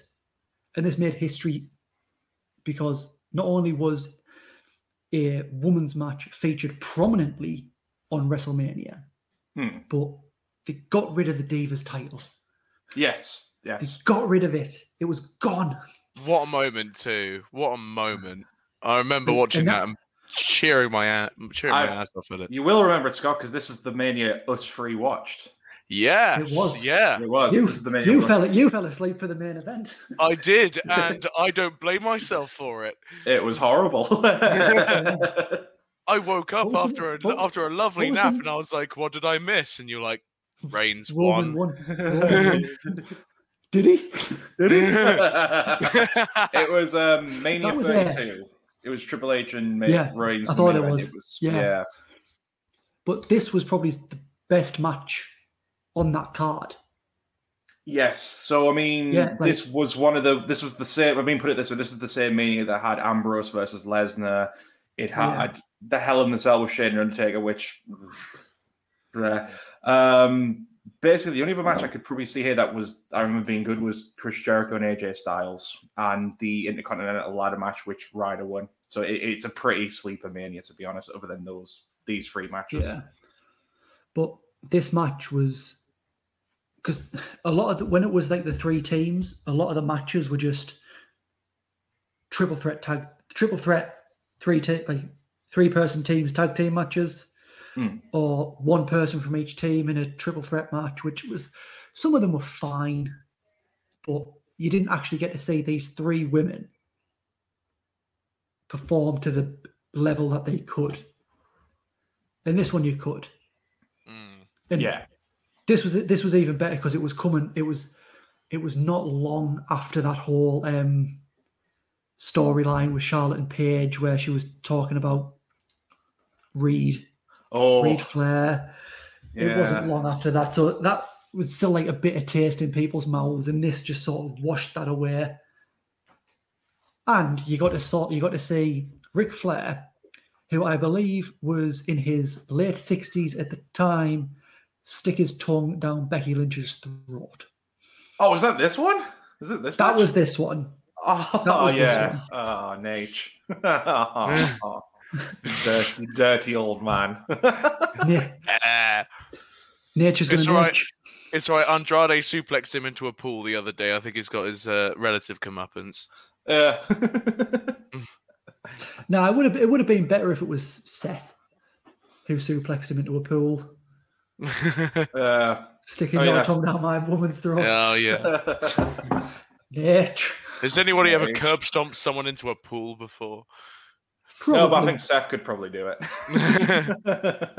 No, you're right. I think this is an important match because, like you said, this is where the Divas period officially came to a close, and now it was the women's wrestling back again. So yeah, no, it's an important one, a cracking choice. Absolutely, It was a shining match on a bad Mania, and it was the match that this is a Mania where we had Austin return. We had all kinds of things genuinely happen on this Mania, but people only ever remember it for the bad main event, Zack Ryder, and this match. Yeah. And The Zack Ryder match wasn't particularly good. It was just Zack Ryder won. Holy hell! The women's match was known for being the good match of that Mania, which is yeah. They were like you said, they were given time and they did very well. I will defend the ladder match a bit because everyone. I think the ladder match was great. I thought it was great. Yeah? Like everyone always says that the thing they want back at WrestleMania is the 6-man ladder matches. Oh, I agree. Yeah, for sure. Because because it started off with like Money in the Bank because that was at WrestleMania. Then that got its own pay-per-view. Then they started doing it for normally the IC title, which I think it should have been for the US because the IC is more of like meant to be like more the technical wrestlers. Yeah. Which, well, whatever they want to put the title on, but I do miss a 6-man ladder match from Mania. I do really like a 6-man ladder match, to be fair. Maybe I am sleeping on that match a little bit because I always remember that Mania being really bad, and maybe that kind of connotes into the rest of the card kind of thing. But but maybe it's worth a rewatch. Was this also the WrestleMania with Oh no, it might not be. No, it's not. Austin Aries and Neville. No, that was the Mania before. No. That was Heist of the Century Mania 31. Yeah, no, that was the pre-show for this one was the Usos and Dudley Boys. That it was Team Total Divas versus Team Bad, and Kalisto versus Ryback for the United States title. WWE back then. Because I remember around about this time, like a lot of the pre-show matches were better than the main show. Like I remember the Dudleys and the Usos was a good match. Yeah, I could see that one being decent. Usually, if the pre-show is usually terrible, unless it's for the cruiserweight title, then you're at least getting something good out of it. Yeah. I mean, look at all the matches Neville had, all the matches Buddy Murphy had. Yeah. Cedric Alexander, Austin Aries, Brian Kendrick. Yeah. No, I agree. This is. This is bad Mania, but this is the shining match out of it, and I agree. It was a pivotal point for when things were changing within the women's division. So it's a cracking choice. Scott, number 3. I went for a choice where it's an example of where you get a bad story on paper, but by the performances in themselves turned into an iconic feud. I'm referencing Mickie James versus Trish Stratus at WrestleMania. Yes, it's a good one. Because I think as recently as a month or two ago, I was speaking to my family about wrestling and because I used to watch it at my nan's house when I was a lot younger. And I used to sit there in front of the TV and my nan, bless her cottons, said to me, "Oh, it's that. I remember when you watched that show when there were," and she just started describing this feud. Yeah. And I was like, no, Nan, you don't understand. That was an iconic feud. You don't get it. Mickie James took like Vince McMahon going, "Ooh, lesbians," and made it into like this wonderful like super fan turned with this like element of psychotic idolization, and like it became just this wonderful heel, and Stratus being Stratus, and making a fantastic WrestleMania match from it. And also these two names in themselves speak for themselves in so many respects. I think this was a huge match, especially because, as we've been saying, they weren't getting a lot of time at like even this match didn't go on for terribly long, but it was like 3 times the length of any women's or divas matches that came before, especially on WrestleMania.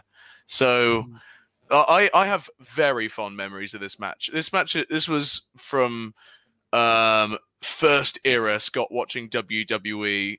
This was his favorite women's match, and I'm picking this one for him. So you're doing it for young Scott. I'm doing this one for young Scott. Yeah. See, this match to me, it's an amazing shout.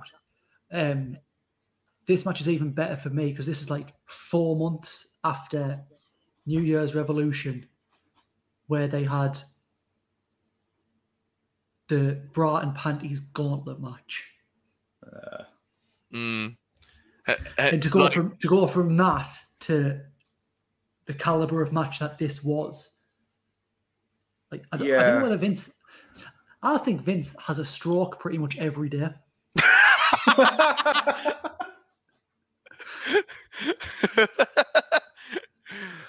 Just you don't know, like, so because sometimes you'll tune into Raw. I think you might have a stroke every hour because sometimes you'll tune into like Raw, and the first hour will be amazing. Then the next 2 hours will be absolute dog shit. But then sometimes you'll tune into Raw. It's not so much now, but the whole thing will be amazing. Sometimes none of it will be. On that note, because this was WrestleMania 22, this wasn't the only women's match on the card and the one following it was before the main event was Tori Wilson and Candice Michelle in a Playboy pillow fight match. Oh, come on. There's a reason I remembered this match and completely forgot that one. Like, although I did used to have an action figure of Tori Wilson that I've got up in the loft. Let her out. Yeah. And that's all I ever remember of Tori Wilson's career. The fact that her action figure's upstairs, and I think it came in a multi-pack. No, I mean, Tori Wilson was good, but I mean, I know the reason they did this match is because both them two had done Playboy. So obviously it was them, like, obviously just selling more on the sex appeal. Yeah, but it speaks volumes. I know for a fact a lot of people do remember this match over that one because you're right. The story was terrific. The match itself was brilliant. Like both Trish at this point was basically reaching her apex of proving that she went from being someone who couldn't wrestle to now she could. And Mickie James was like cementing herself as that big star. And even then, like obviously the now, as Jace alluded to, the thing that's edited out of the network, even that wasn't, you look back and that was like, that fit the moment so well, even though it would have shocked a lot of people. But you can't blame the fact that they had to edit out, because I think Nikki got chewed out for that when she got backstage. She got chewed out. Yeah. But like with this, I think this was I'm like Scott. I'd completely forgot the Playboy pillow fight was this WrestleMania. But I think this might have been the point where WWE trying to have a real women's division died. It was on its way. Like, because there'd been other good matches, like when Trish beat Lita for the title and then retired was amazing. When Mickie beat Lita for the title and then Lita retired was amazing. The aftermath was shit because Crime Time came out and called her a slag and started waving a dildo about. Yeah, as they do. But there was still amazing matches. But this was sort of the John the beginning of the John Laurinaitis era. Yeah, where it was just, she's got a good body, get her in. Yeah, I mean to explain She's got big fake boobies. Get her in.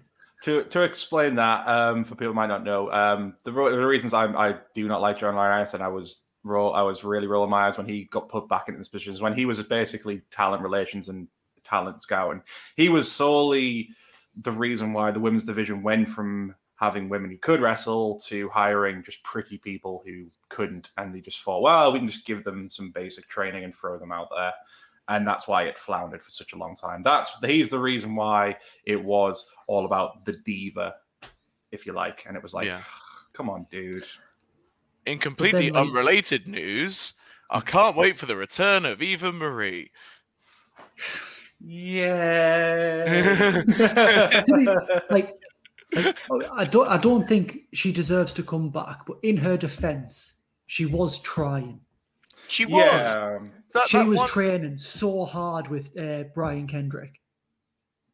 Like She's been trying to put the work in. Yeah. Yeah. She's been giving it a good try. If she's had enough training, she comes back and she's not just there. She was clearly there to get famous and to make money. She wasn't there because she wanted to be in the business. But if she's going to come in and put the effort in and try and have decent matches, fine. Yeah. Like I'll welcome her back with open arms. To be fair, I am. As long as there's none of these, when just before she got terminated last time, and her whole gimmick was she's coming out for the match, but now she can't have the match. Yeah. You just wasted everyone's time. If it's more of that, then I'm out. I'm here being Billy Big Bollocks, pretending that I'd be any better. Little scrawny old Scott from Southampton, who we're not like being paid a lot of money. Another very good point. Thank you, Jace, for vindicating me. I am right. I'm sure. Like she was on. I think Scott. I think at the minute, like the lowest contract on main roster WWE is people like Liv Morgan and Mandy Rose, and I think they're on about $90K a year. She was on like more than double that. I'm sure I read somewhere, and like Mandy Rose isn't the best wrestler, but she can have a decent match. I never saw a decent Eva Marie match. I didn't even see her try. No. I mean, saying that, like, I do you know what? I kind of enjoyed that daft little thing she had before she got let go the first time, where she was kind of going for that repackage thing, but she would come out and she was meant to have a match, but then all of a sudden, oh shit, my bra's exploded, can't wrestle now, and they would just keep coming up with these daft excuses for her to not have a match. I kind of did find that a little bit entertaining, but I mean, hopefully she's improved a bit and we'll get some entertaining stuff out of it. I think she is trying. She is really trying. And at the end of the day, I think it is right to try and give her some of her dues. We'll certainly see. I've been one who has been very pleasantly surprised before and very happy about it. So if she comes back, starts a feud with Alexa Bliss, and has an entirely new Brian Kendrick-ized moveset, then let's have it, I say. Absolutely. The thing, like I say, if she got, let's say she got the call a year ago saying, we're going to train you, we're going to send you somewhere to train you, not the performance center, because we don't want people to know. We're going to send you somewhere, we're going to train you up, and she's put the work in and she wants to be there, then I will welcome her with open arms. But if she's just going to phone it in again, no. Yeah, no, I agree. No, but solid pick there, Scott, with Trish and Mickie James on that one. Absolutely brilliant. We'll roll into the number twos then. So, I think with this one and my remaining ones, you'll have noticed the thing going for mine. But my number two is Manami Toyota versus Akira Hokuto from All Japan Pro Women's Wrestling. Destiny, September 9th, 1995.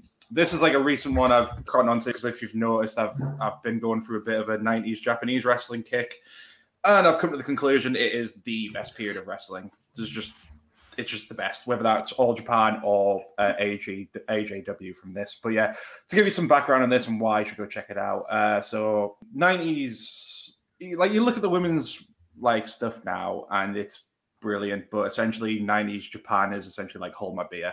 This because me and Scott was saying, Scott, was it you saying that Meltzer's never given a 5-star match to a match in America for women, right? Yeah. It's never beat the 4.5 star barrier. Yeah, which is a bit shocking to me. But I mean, this match did get 5 stars, and it's easy to see why. Like, even if you don't know any of the build, I urge you to go watch it, because this is some of the, like, what's the crazy thing is a lot of Japanese wrestling from the 90s is on YouTube, just because copyright things is apparently just a bit of a murky thing. But yeah, to give you the steps, so Toyota and Hokuto, I might be completely butchering that name, had many high profile matches, and it was creating this very storied rivalry. But every match just saw them upping one another constantly. And at this point, Hokuto was getting ready to leave AJW. So it was clear they were going to leave the audience with something special. And this match is just ferocious from the start. Like, the opening moments of this match is Toyota charging Hokuto, who just sidesteps her out of the ring. And then Hokuto follows that up with a swanton to her on the outside. That's just the first, 10 seconds of the match. And then from then on, it just does not let up. Like, there's a point where Hokuto's got Toyota in, a camel clutch, submission, and she just keeps stretching further back, even grabbing onto her hair. And I'm just watching going, I swear to God, she's going to snap her in two. I don't know how you can bend someone that far back. It just looks like absolute fucking agony. And it's just like that throughout. The shots are ridiculous. Even the closing bits, they're on the outside. And again, Hokuto tries to put Toyota through a table. And she goes to the powerbomb through it, and it just does not budge. And she just slaps on it. And she does that again. It doesn't budge. And then she gets up to the top rope with that look on her face of nah, you're going through this fucking table. And again, hits it, and both take this horrible, ugly-looking bump, and the table just doesn't break. I'm just like, my God, how are you both not dead at this point? It's just honestly just mind-blowing stuff. Like you see a lot of the stuff just wouldn't feel out of place in both NXT women's division, for example, because that's probably one of the best ones going at the moment. It's just stunning stuff. A lot of people say Japanese wrestling, especially women's wrestling from the 90s, was a trendsetter for even the men's wrestling to come, both in Japan and America. And it's easy to see why. You could a lot of the stuff that's in this match you see in stuff like the Cruiserweight division and places like AEW today. It's just mind-blowing stuff. All I'm saying is that they should stop making Japanese tables out of granite. Because right. That's a recurring theme for sure. I mean, the ones in New Japan now will just buckle easily, but then the ones here are just my God, what the fuck is that thing made out of? They slam onto that fucking thing, and it's just nah, I'm not breaking. Nah. I once leant on my desk and it went cuckoo. I was like, yeah, that's it. If I just put a knee on that, I'm going through it. I'm sure it was during one of the Kenny Okada matches where there was a table spot and it just didn't budge. Yeah, well, I think it's just. I'm sure. Was it Charlotte and Sasha in Hell in the Cell, and how Sasha, Charlotte is determined to get Sasha through that table, and it just won't fucking go. Yeah, and it's. I remember Adam Pacitti of Cultaholic was telling the story of when WCPW was a thing. He was meant to get put through a table by Bully Ray. And someone got the wrong table out. They got a real table instead of a prop one. And he'd said, this is a real table, but don't worry, you're fucking going through it. And literally just fucking powerbombed him straight through this. He actually had to go to hospital. Not surprised. because it fucked his neck. Yeah, I'm not surprised. So that table, Adam Pacitti, everyone who's watching this or listening to this will know who Adam Pacitti is. I mean, probably, yeah. Love it. Yeah. But he's probably about built the same as me. I'm 6'4", skinny. He's probably about the same as me. And if Bully Ray had to use that much power to put him through it, imagine if Charlotte had got that wrong table, Charlotte nowhere near as big, nowhere near as powerful as Bully Ray. Sasha nowhere near as big, nowhere near as heavy as me. That must have taken some going to get her through that. Yeah. This fact in and of itself it further just cements how tough the two individuals are in Greg's match. Because honestly, I know, obviously you guys won't be that. I'm guessing not that familiar, but honestly, it's on YouTube. It's it's just incredible. I only just recently saw it in the fact it's made number 2 speaks volumes. Like, you will not. There are some male matches where you don't see them. Like, honestly, it's clear, like, this rivalry, like the whole match, it just feels like they're trying to kill each other. And I'm just like, no, stop it. That's not right. Like, oh my goodness, what are you doing? Like, and it's just like the offense in it is nuts. Like, they're doing like springboards that like you just wouldn't see a lot of people, like even some men doing at the time. It's just fucking. I was just like, what is this? This is amazing. So yeah, like go check out any of their work from that era. It's just fucking like Manami Toyo is just one of the best wrestlers, and he's an absolute legend. Like, just go fucking find it. It's amazing. It does sound, that does sound like a great watch, especially since it's on YouTube. Oh yeah, like, this is a crazy thing. So like, AGW is obviously a separate thing from All Japan, but both these, it just seems like there's a murky thing where I don't know who must own the copyright to these companies, because it's all on YouTube for free. Oh, nice. It's all on YouTube for free. Someone must just not own it properly, and it's staggering because like All Japan wrestling in particular from the 90s is like the best period of wrestling. The matches are insane. Like, you look at just 2 of the 4 pillars of heaven, like Kenta Kobashi and Masaura. They kept constantly getting like the Observer's Match of the Year throughout the 90s. And I think Kobashi's got 25 5-star matches under his belt, and Masaura's got 30. And they're all pretty much from the 90s. Just go indulge. It's amazing. Jace, take us through your number 2. Okay. I've cheated a bit with my number 2. Oh, we got another controversial one. No, it's technically 3 matches, but 1 match at the same time. Ooh, so it's like okay. So it's Charlotte and Sasha. There was an episode of Raw where they had a singles match, which ended in a DQ. So it got restarted, but later in the night under no DQ rules. Then it ended in a count out. So it was restarted again later in the night, but no DQ, falls count anywhere. And that's the one I've chosen because this was during the time when Charlotte and Sasha were like hot potato in the title. Yeah.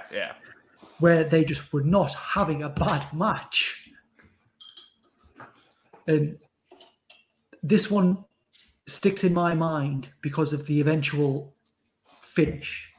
The second time it got restarted was the main event of the show, and at the end of that, Sasha had Charlotte through like the handrail on the stairs and put her in the bank statement, so her back was like against the rail,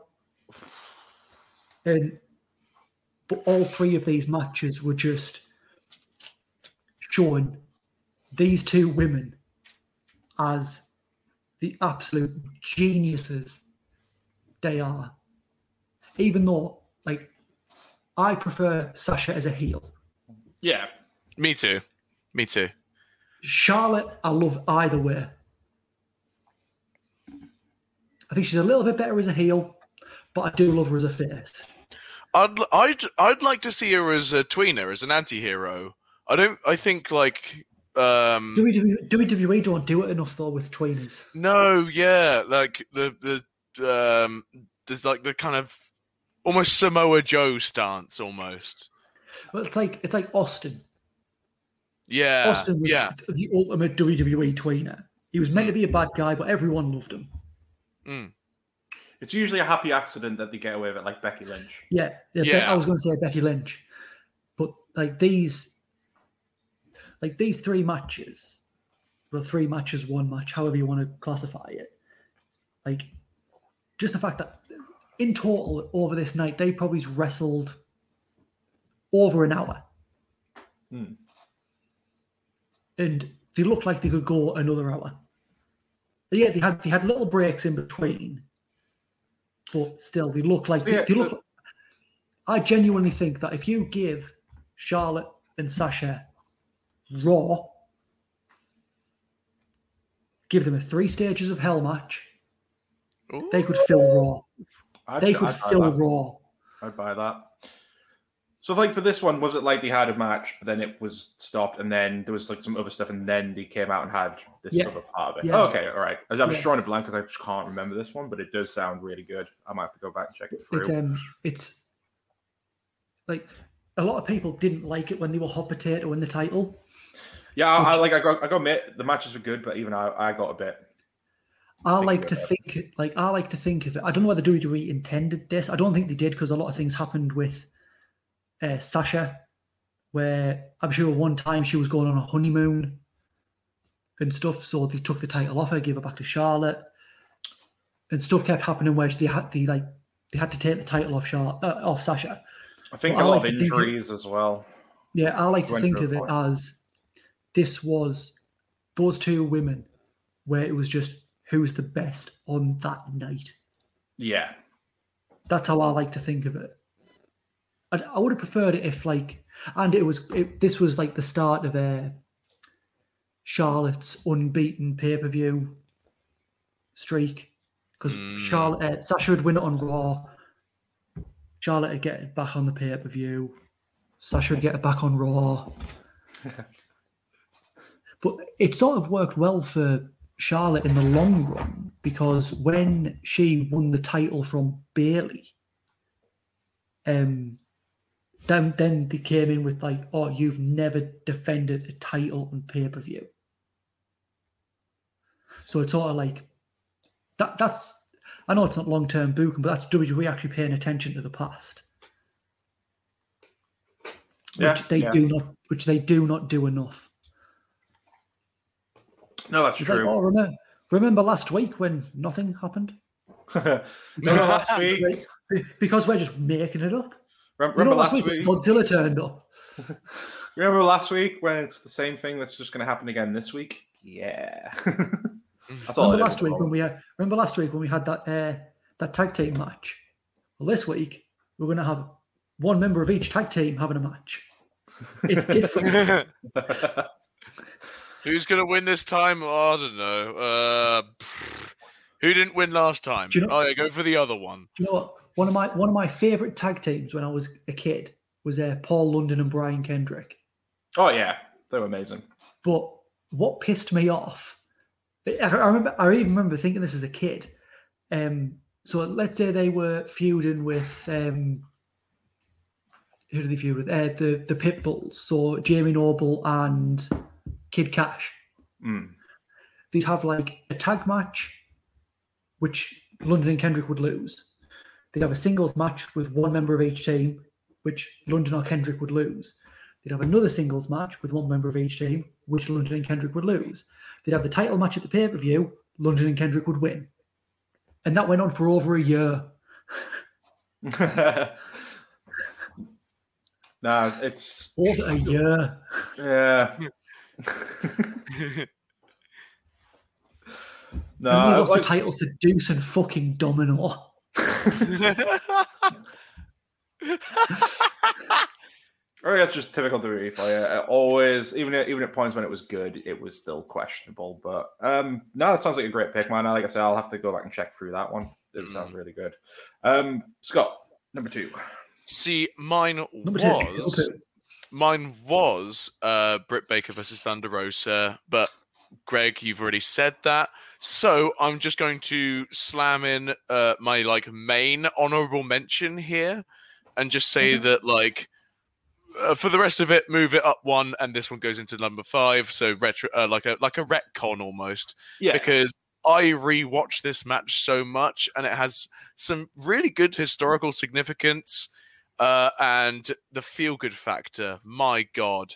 And this was the 2018 Women's Royal Rumble.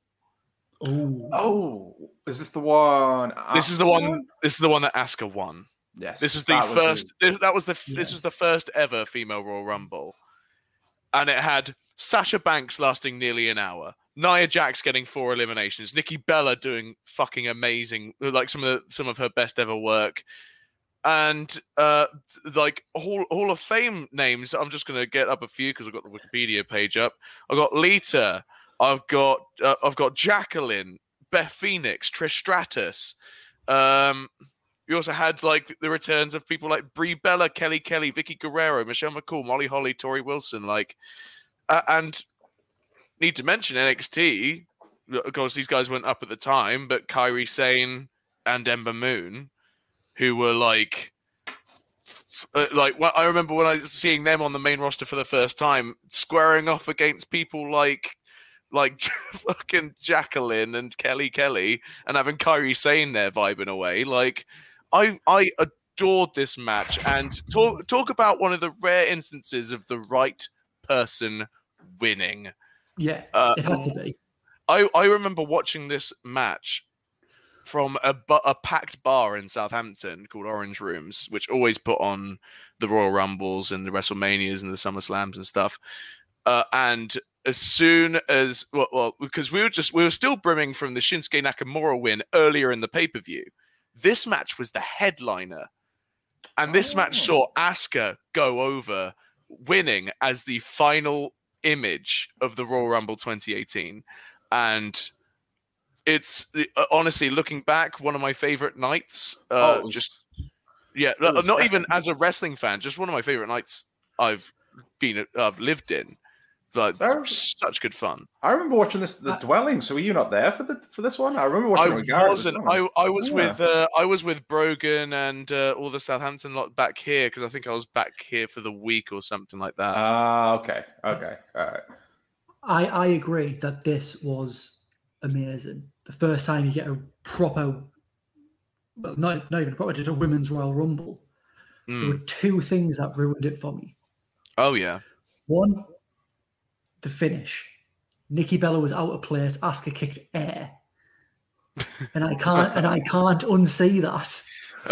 It's like Becky Lynch's pin on Ronda Rousey, isn't it? Yeah. It's yeah. And two, that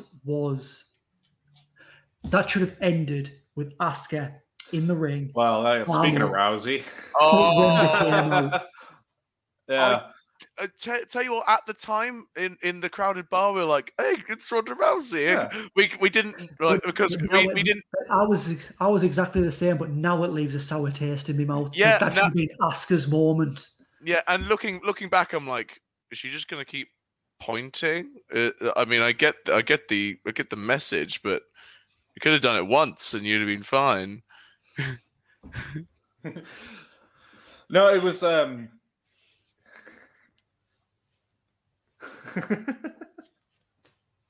that way. No, I'm with you. This was one of because there's a lot of reasons this Royal Rumble pay-per-view was good, because this was like when it started to get out of that bad trend of the being bad Rumbles, because the last few we had were really stinkers. But you're right, it felt like we were going in like a good direction, because obviously we had Shinsuke win in what was a tremendous men's Rumble, and this was obviously the first women's, and this was still Asuka undefeated as well. Of course, I'm still very sour that she didn't beat Charlotte at Mania that year. I know a lot of people. I think she still should have had it, but I can understand why why they did end the streak there, because at that point it was a monster that probably gone on like quite a while. I think they ended it not because it was like too long. It was because they made a story out of it. Like they even had because Asuka was teamed up with The Miz on Mixed Match Challenge, and it looked like The Miz was going to get pinned. And she was there screaming from the corner, "My streak, my streak." Like they made a story of it. Like, no, just let it happen until it gets to like an Undertaker.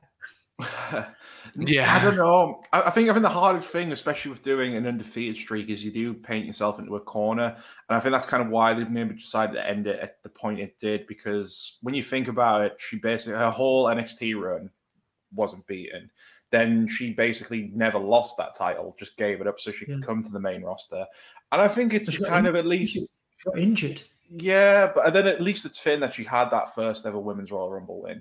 And at least if you're going to end it on the biggest stage, is all I'm saying. I think it was just a situation that they just did what they could with it. And I think if she had won, it would have just been one of those things where it's like, you just kind of, it's going on. You'd have to have it going at least a bit longer so she had a good run for the title. I think at least this way I can look in hindsight and think, okay, maybe that was at least a decent point to end it. And then you've got rid of that pressure Now you can just have Asuka, the wrestler, and have the fact she's had that streak, and now people could potentially beat her. So I don't regret it too much. I think she's still going to win, but that's me. I'd love.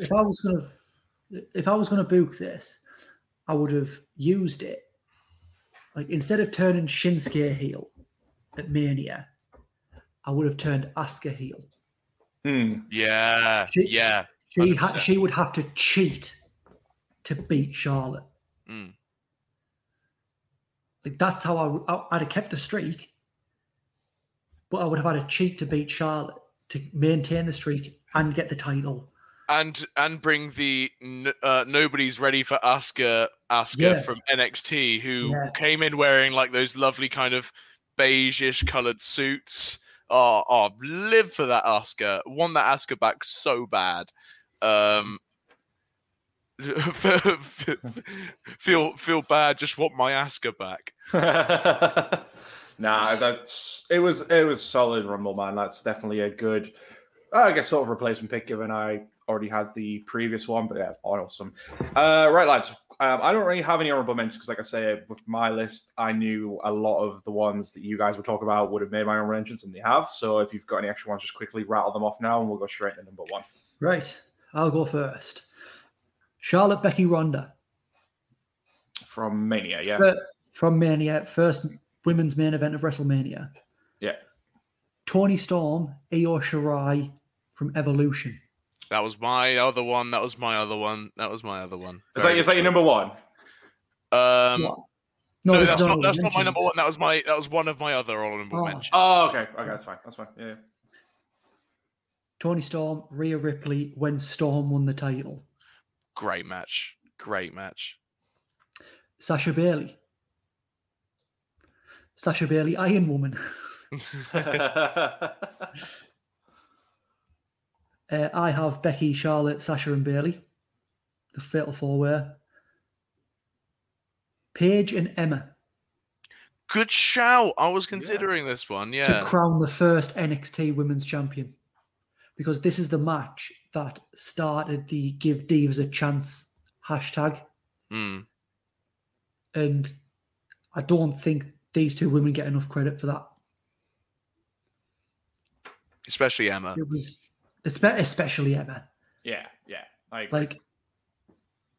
If you look at some of the matches, there's another one I didn't actually write down, but the second tournament to crown the NXT Women's Champion after Paige vacated, Charlotte and Natalya. Nice. Yeah. Was amazing. So I always say Natalia's very underrated. A lot of people think her. No, I think she's fantastic. Yeah, she's amazing. She's a heart. Of course, she's going to be good in the ring. Come on. The only thing about Natalya that needs work is her mic skills. Yeah, I agree.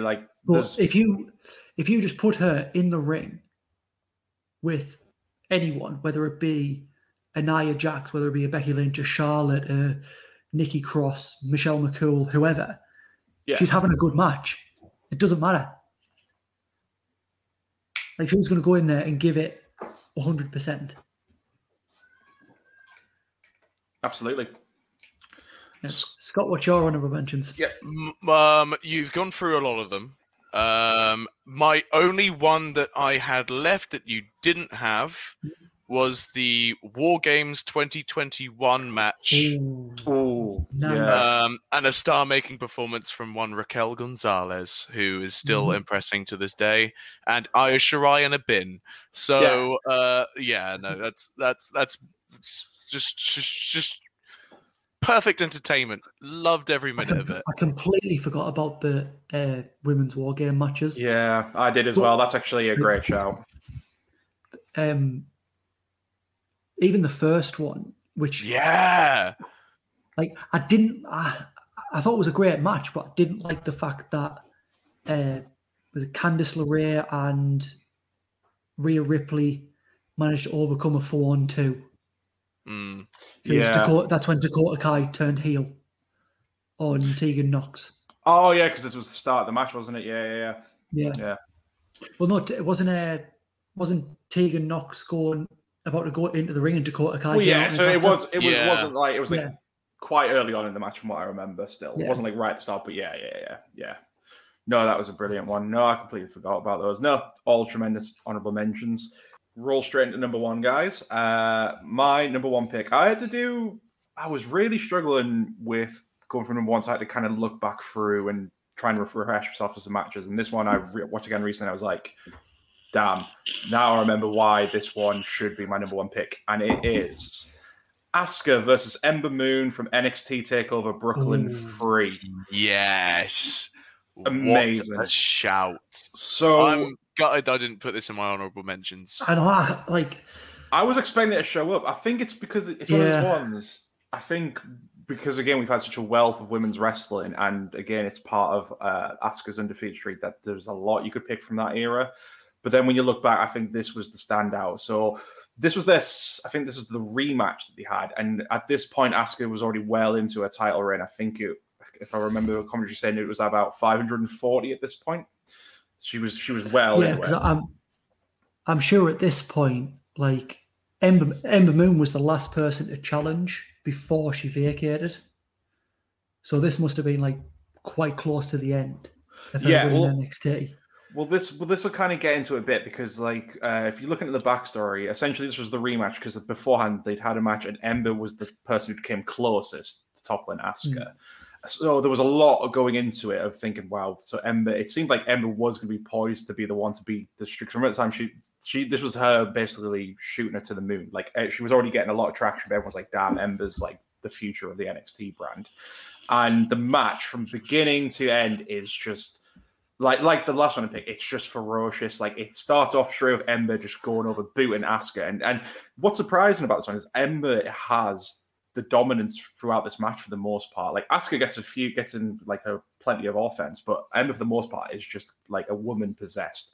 It's like she's just trying to absolutely dismantle Asuka. Like there's just like several lariats in this that I was just like, damn, like, how did her head not fall off?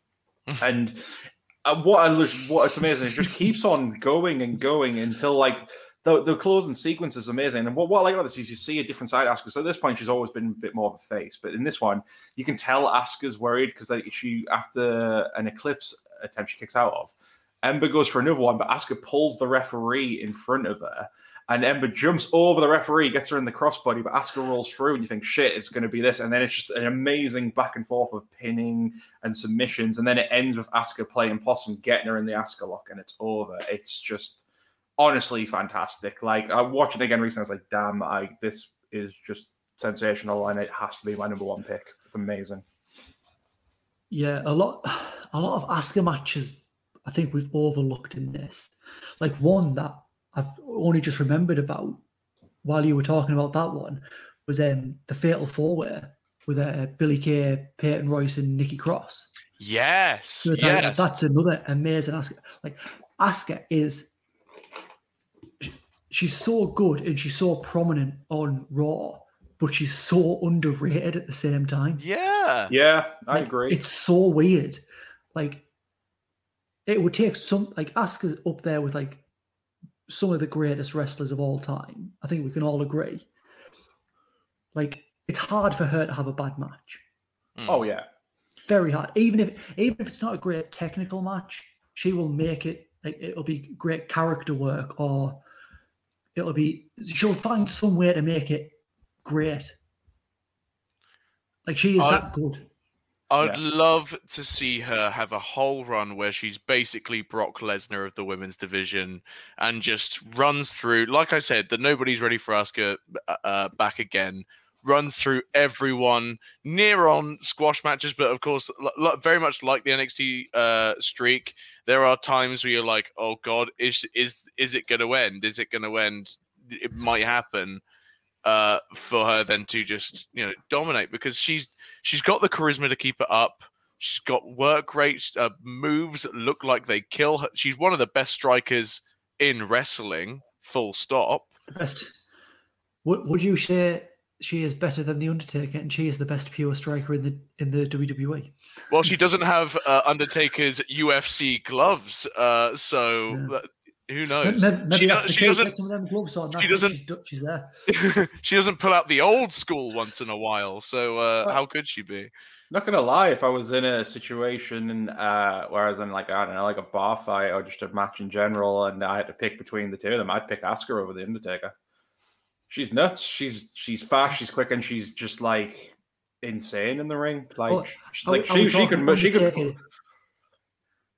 I'm talking any taker. I'd still pick Asuka over Taker just because I love Asuka. She's not only my all-time favorite women's wrestler, but just one of my all-time favorite wrestlers in general. Like, and it was because of this run. Like, obviously, I think a lot of us, if you back then, I didn't know a lot about Japan and her stuff then. But when she came into NXT, it was immediate from the off that this is someone special, and she's gonna. And I think one of the reasons we forget about a lot of how many good matches she had in NXT is because following her, like her main roster run hasn't been the best. I'd say the stuff she did last year when she got the title after Money in the Bank was really good, up until a point. And I think that's why like a lot of people forget about how brilliant her NXT run was. And then plus on top of that, like following her run, that was when the women's revolution was in full swing. So you had a lot of good stuff on both NXT and the main roster. So we've been essentially spoiled. There's a reason why a lot of our picks are from the last decade. We've been absolutely spoiled. Yeah. Like Asuka, for me, was sort of like the female Finn Balor in terms of getting someone from Japan. Like in terms of like their run in NXT. Yeah, fully. I think for me, Finn Balor's had the best run in NXT of anyone they've like any indie star. Arguably Adam Cole, but I think for me it's Finn Balor. I reckon if you count NXT by itself and forget about the main roster as an entity, just NXT. Yeah, I would. If that was the case, then I would argue Sami Zayn. I think there's a lot of names for that, and I'd agree. Like even Shinsuke, when you think about like how monumental what he was in NXT, like he took off and but huge. The point I'm trying to make though is like Asuka she was the women's division. Oh, hands down. She basically ruled the NXT women's division. Absolutely. While Balor was there, he was the main event. Yeah. Well, that's the thing. They were there at the same time. It was essentially they were the reason why they were one of the big reasons why NXT. Because again, the thing is with NXT, you'll have points where it's amazingly hot, but then because talent has to go, it'll dip it slightly. They were the reason why it went on a massive up again. Like they were the must-see attractions of it, and like you could argue both those faces could be a Mount Rushmore for NXT, for example. Like they helped carry that brand for like about a good solid 2 years. After this, I'll tell you about an idea I've had. Okay. Also, might I also add, because of the match itself, a huge props to Ember Moon, who I still think is one of my favorite, also one of my favorite female wrestlers. Best finisher, I think it's certainly in my top 3 finishers. It's definitely up there. It's amazing, but I feel so sorry for her spine. Like that's gonna affect her down the line. I mean, we hear about Matt Hardy having his problems just from doing his leg drop, and she's doing a whole fucking segment to get to her landing. I was going to say Jeff Hardy doing the swanton. Like he said, like when he first started, he was so careful to protect people. Now he doesn't give a shit. He's protected his back. Yeah, bless him. I mean, the things they go through, and we're appreciative of. Ember Moon and Asuka, especially like Ember Moon, one of the most underrated in terms of main roster. For sure. Like, she should have been up there with your Askas, with your Charlottes, Becky's, Sasha's, Bayley's, Alexa, is like the foundation in which the women's division is built on. But Vince didn't see it. Yeah, there you go. I agree. I could make a joke, but then I would be up for libel. Well, how about instead of a joke, Jace, why don't you just take us through your number 1 pick? My number 1 pick is Becky Lynch versus Charlotte at Evolution. Ooh.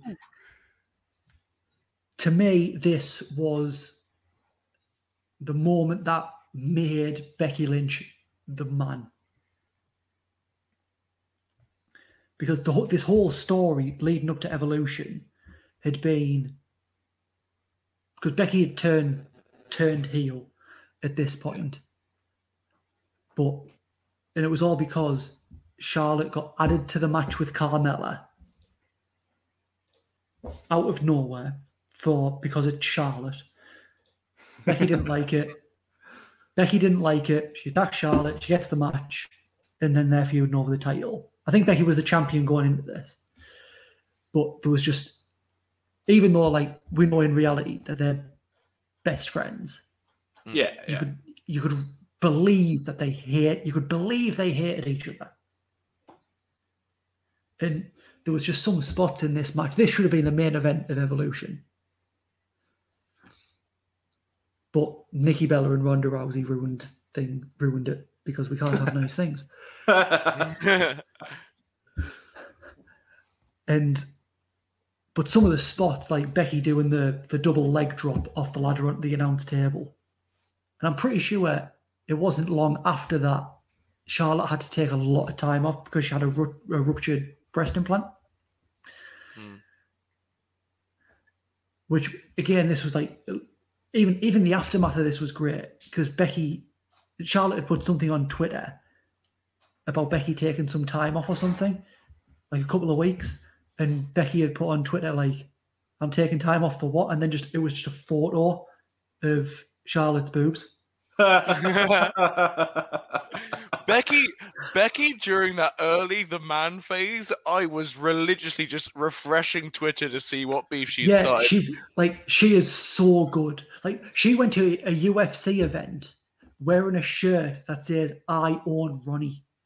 Yeah. When she was feuding with Ronda Rousey. Her stuff against Ronda Rousey got super personal and it was perfect. It was so good. She was living rent-free inside Ronda Rousey's head. And Ronda Rousey was one of the toughest people to ever go for MMA, male, female, or otherwise. So when Becky Lynch is just happily sat there in a little armchair, like just one tweet a day to get inside this MMA fighter's head and get them spinning, and I would say this is such a good pick because the man as a character. We speak about Asuka as a wrestler, right? We speak about Ember Moon as a wrestler. We speak about all these magnificent wrestlers. But at the end of the day, characters are what can make or break wrestling. The man has been, male or female, one of the most important characters of the decade, basically further than that even. Yeah. One of the most important characters ever. I think with the man as a character, unintentionally, this is the closest we've ever gotten to recapturing Austin. Yeah, 100% agree. 100% completely unintentionally, because we know they try to do it with Ambrose, they try to do it with Reigns, they try to do it with Rollins, they try to do it with so many people, and it just doesn't work. But Becky made it work. It's because WWE has this habit of obviously trying to force things like that, whereas again, like an Austin and a Lynch, it was pure organic. It's pure organic. It just happened. It developed naturally. And then they could obviously do what they wanted with it. Whereas the other things, it's always been a case of trying to force it to you. There's Roman. Have Roman. with Look at his arm tattoo. I think something that doesn't hurt the fact that Becky was was the only person who's ever managed to do it is when Nia Jax fucked up her nose. That in itself was a star-making thing. Because yes. Everyone remembers that photo of Austin in the sharpshooter, blood, and everyone remembers Becky on the stage, blood. Come on. Yeah. Well, again, we brought that up in our blood episode. That was exactly the point we made. Yeah. It's a star-making thing. It definitely just makes someone look like an absolute badass when they're just either in Becky's case, busted nose like round here, and she was just like, what of it? You know, it was just insane. But but this match for me is what women's wrestling could be, should be, is.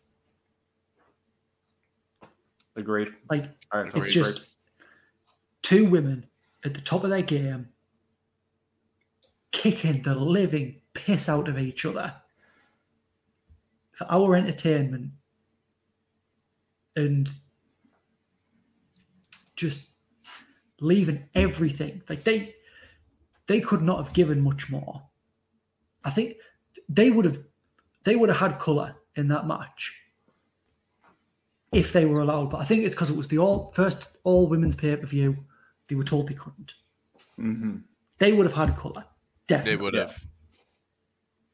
No, I agree. I think it's an absolutely tremendous pick, and it's a very pivotal one on like how it just basically helped launch Becky to the moon. Yeah, solid pick, man. Scott, take us home. So this was in Jace's honorable mentions, but he was I didn't want to interrupt, and I didn't want to fiercely disagree with it not being in the top 5.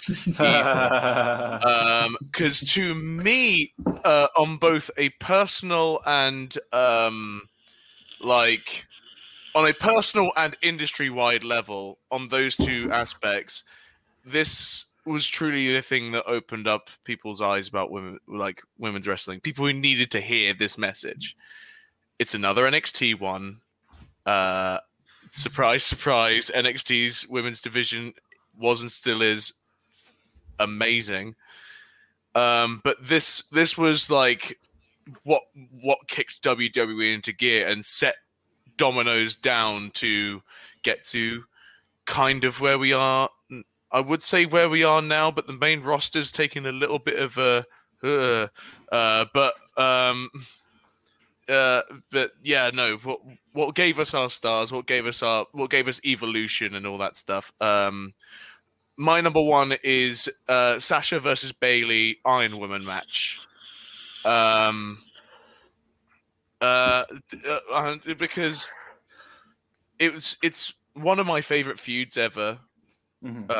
I know I'm using a lot of hyperboles here. I know, but I remember this was around about the time I was getting back into wrestling again, and that's and right after that I was like, "What's this NXT thing? Who's Cesaro? Who's Sami Zayn? Sami Zayn's got flags on his wrestling gear. That's mad." But then, like, I started, of course, watching NXT highlights, then, and of course, got into the network. And this was around the time when all the NXT takeovers started gaining traction. And this was like, it main evented the takeover. It ran for a full Iron Woman match's length. The build as well, where it was showing them training, them getting ready, the complete dichotomy of characters, the depth of the feud. These guys went through a trilogy, and not one match was similar to any before, apart from the fact that Sasha was a bastard and Bayley was everyone's favorite daughter's best friend. Like, they used Bayley's number one fan, and I hate forgetting her name. The one that was always front row. Izzy, I think. Possibly? Yeah, something like that. Yeah. They used her. Izzy. They used her as a narrative device, like just Sasha making her cry. I forget if it happens in this match or their prior match, but Sasha making her cry was the best. Just such genius heel work. This was Sasha as a heel at its finest, and. Yeah. As a match, that it looked like they went an hour, but could still go. They weren't letting up by the end. They were still at full speed, and it's a testament to both of them as athletes, performers, you name it. And at the end of the day, like, there's the secret to women's wrestling that WWE discovered for a little bit, then immediately forgot, was something that Adam Blompier put very well. Just book them as blokes, and then you got women's wrestling. See, it's so easy. I've been saying that for a long time. Like, it might be because I heard Adam Blompier say it. It's like, here's how you book a good women's feud. You write a feud for Roman Reigns, and you give it to Charlotte, you give it to Asuka, you give it to Nia Jax, give it to whoever.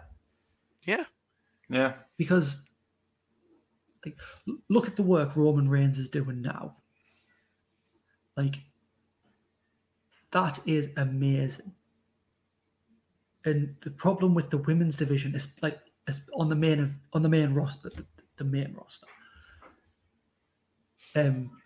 It's that they still treat them like women.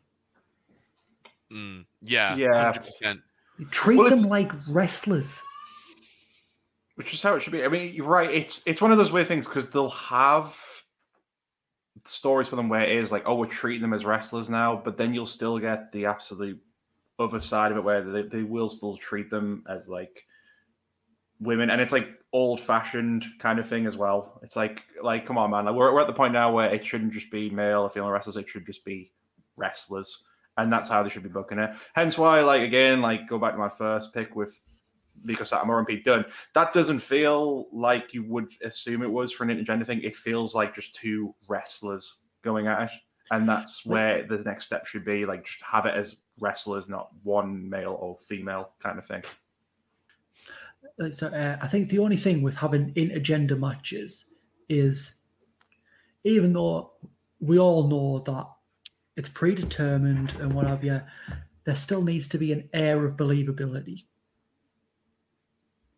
So if you put someone like a Kairi Sane against the Big Show, like, there needs to be an air of believability. I'd still watch that. Yeah. I'd still watch that match. But you can still book it in a way that it makes sense. Yeah, you can still book it in a way that makes sense. But I mean, like, if Kairi Sane was to go into the ring with Paul White, have a standard wrestling match, and win clean as a whistle, it makes no sense. Yeah, but then I take that idea. And what about someone like an Awesome Kong against Paul White? See, that makes more sense. Well, there you go. See, there you go. It still works. You just need to arrange it right. No, but I mean, like, say when Rey Mysterio had matches against Big Show. Yeah. He either lost or he won through shenanigans, even though he was always the face.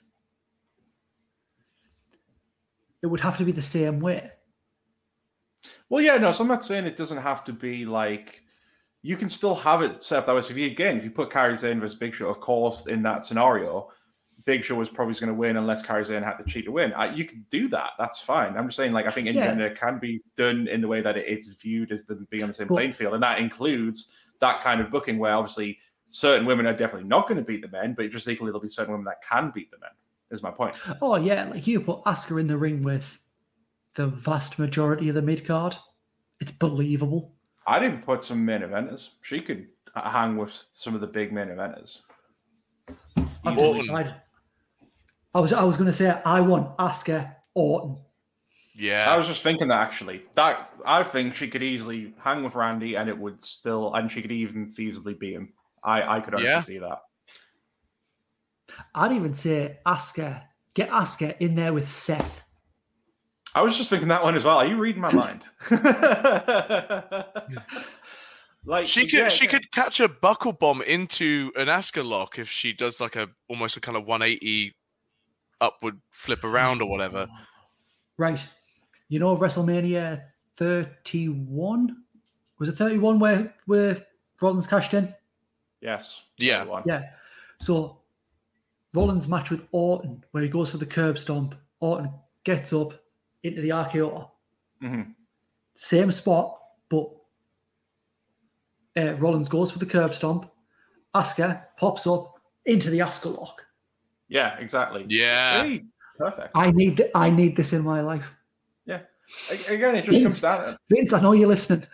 it just comes down to it, and I think like I know a lot of people would obviously be very like Like the thing is, you don't have to have every match in the agenda. All I'm saying is there just needs to be more of it, and it can make sense. I mean, that's all I'm going to. It's like the only thing with that though now is like I'm fully on board with intergender matches. I mean, we went to a North Shore. There was an intergender match, and it was one of the best matches of the night. But a problem with it is not from a wrestling standpoint, it's networks. That is kind of the thing. I think that's why there is that still stigma. Yeah. Because there is, like, looking back in the 90s, China was having matches with more men than she was women. Yeah. Which was the Intercontinental Champion for a while. Yeah. She was meant to be WWE Champion. Yeah. Oh, man. And nothing was said. But now, as society's moved forward and intergender violence has become much more, not so much frowned upon, but it's much more out in the open. The conversations happening. Mm-hmm. Like men who beat their wives are being named and shamed rightfully. Women who beat their husbands are being named and shamed rightfully. They don't want to portray that on television. True. I mean, it's going to depend. I mean, if you give it the athletic spin on it, which wrestling has, I guess you can navigate that. But I do understand that it is always going to be a controversial topic because they don't want to maybe show like they're being not like an advocate. Glorify it is the right word. I mean, it could be a way of breaking it down, but I mean, I think you're right. I think it's a bigger conversation that even we could have for a full episode. I think it's right there. But anyway, that was a tremendous final pick, Scott. Thank you very much for that last one. And I think that'll wrap us there, lads. I think there was some solid choices. But yeah, if you want to find us, obviously we're over at the Bear Hug Club Podcast, Facebook and YouTube, Bear Hug Club Pod, Instagram, and Bear Hug Club Twitter. As previously mentioned, go check out our website, which is bearhugpod.wixsite.com/bearhugclouds. That's the screen. I'll put it in the description. I am going to get that name fixed. I'm getting to it. Essentially, like as I said, we have our matches you need to see section there, and we're on stuff all the time, and all of our top 5 picks will go into there. So if you want to go refresh yourself on what they were, read a little bit about it, I will be getting that up as soon as possible. But until then, we'll catch you all again next week. Take care, everyone. Bye.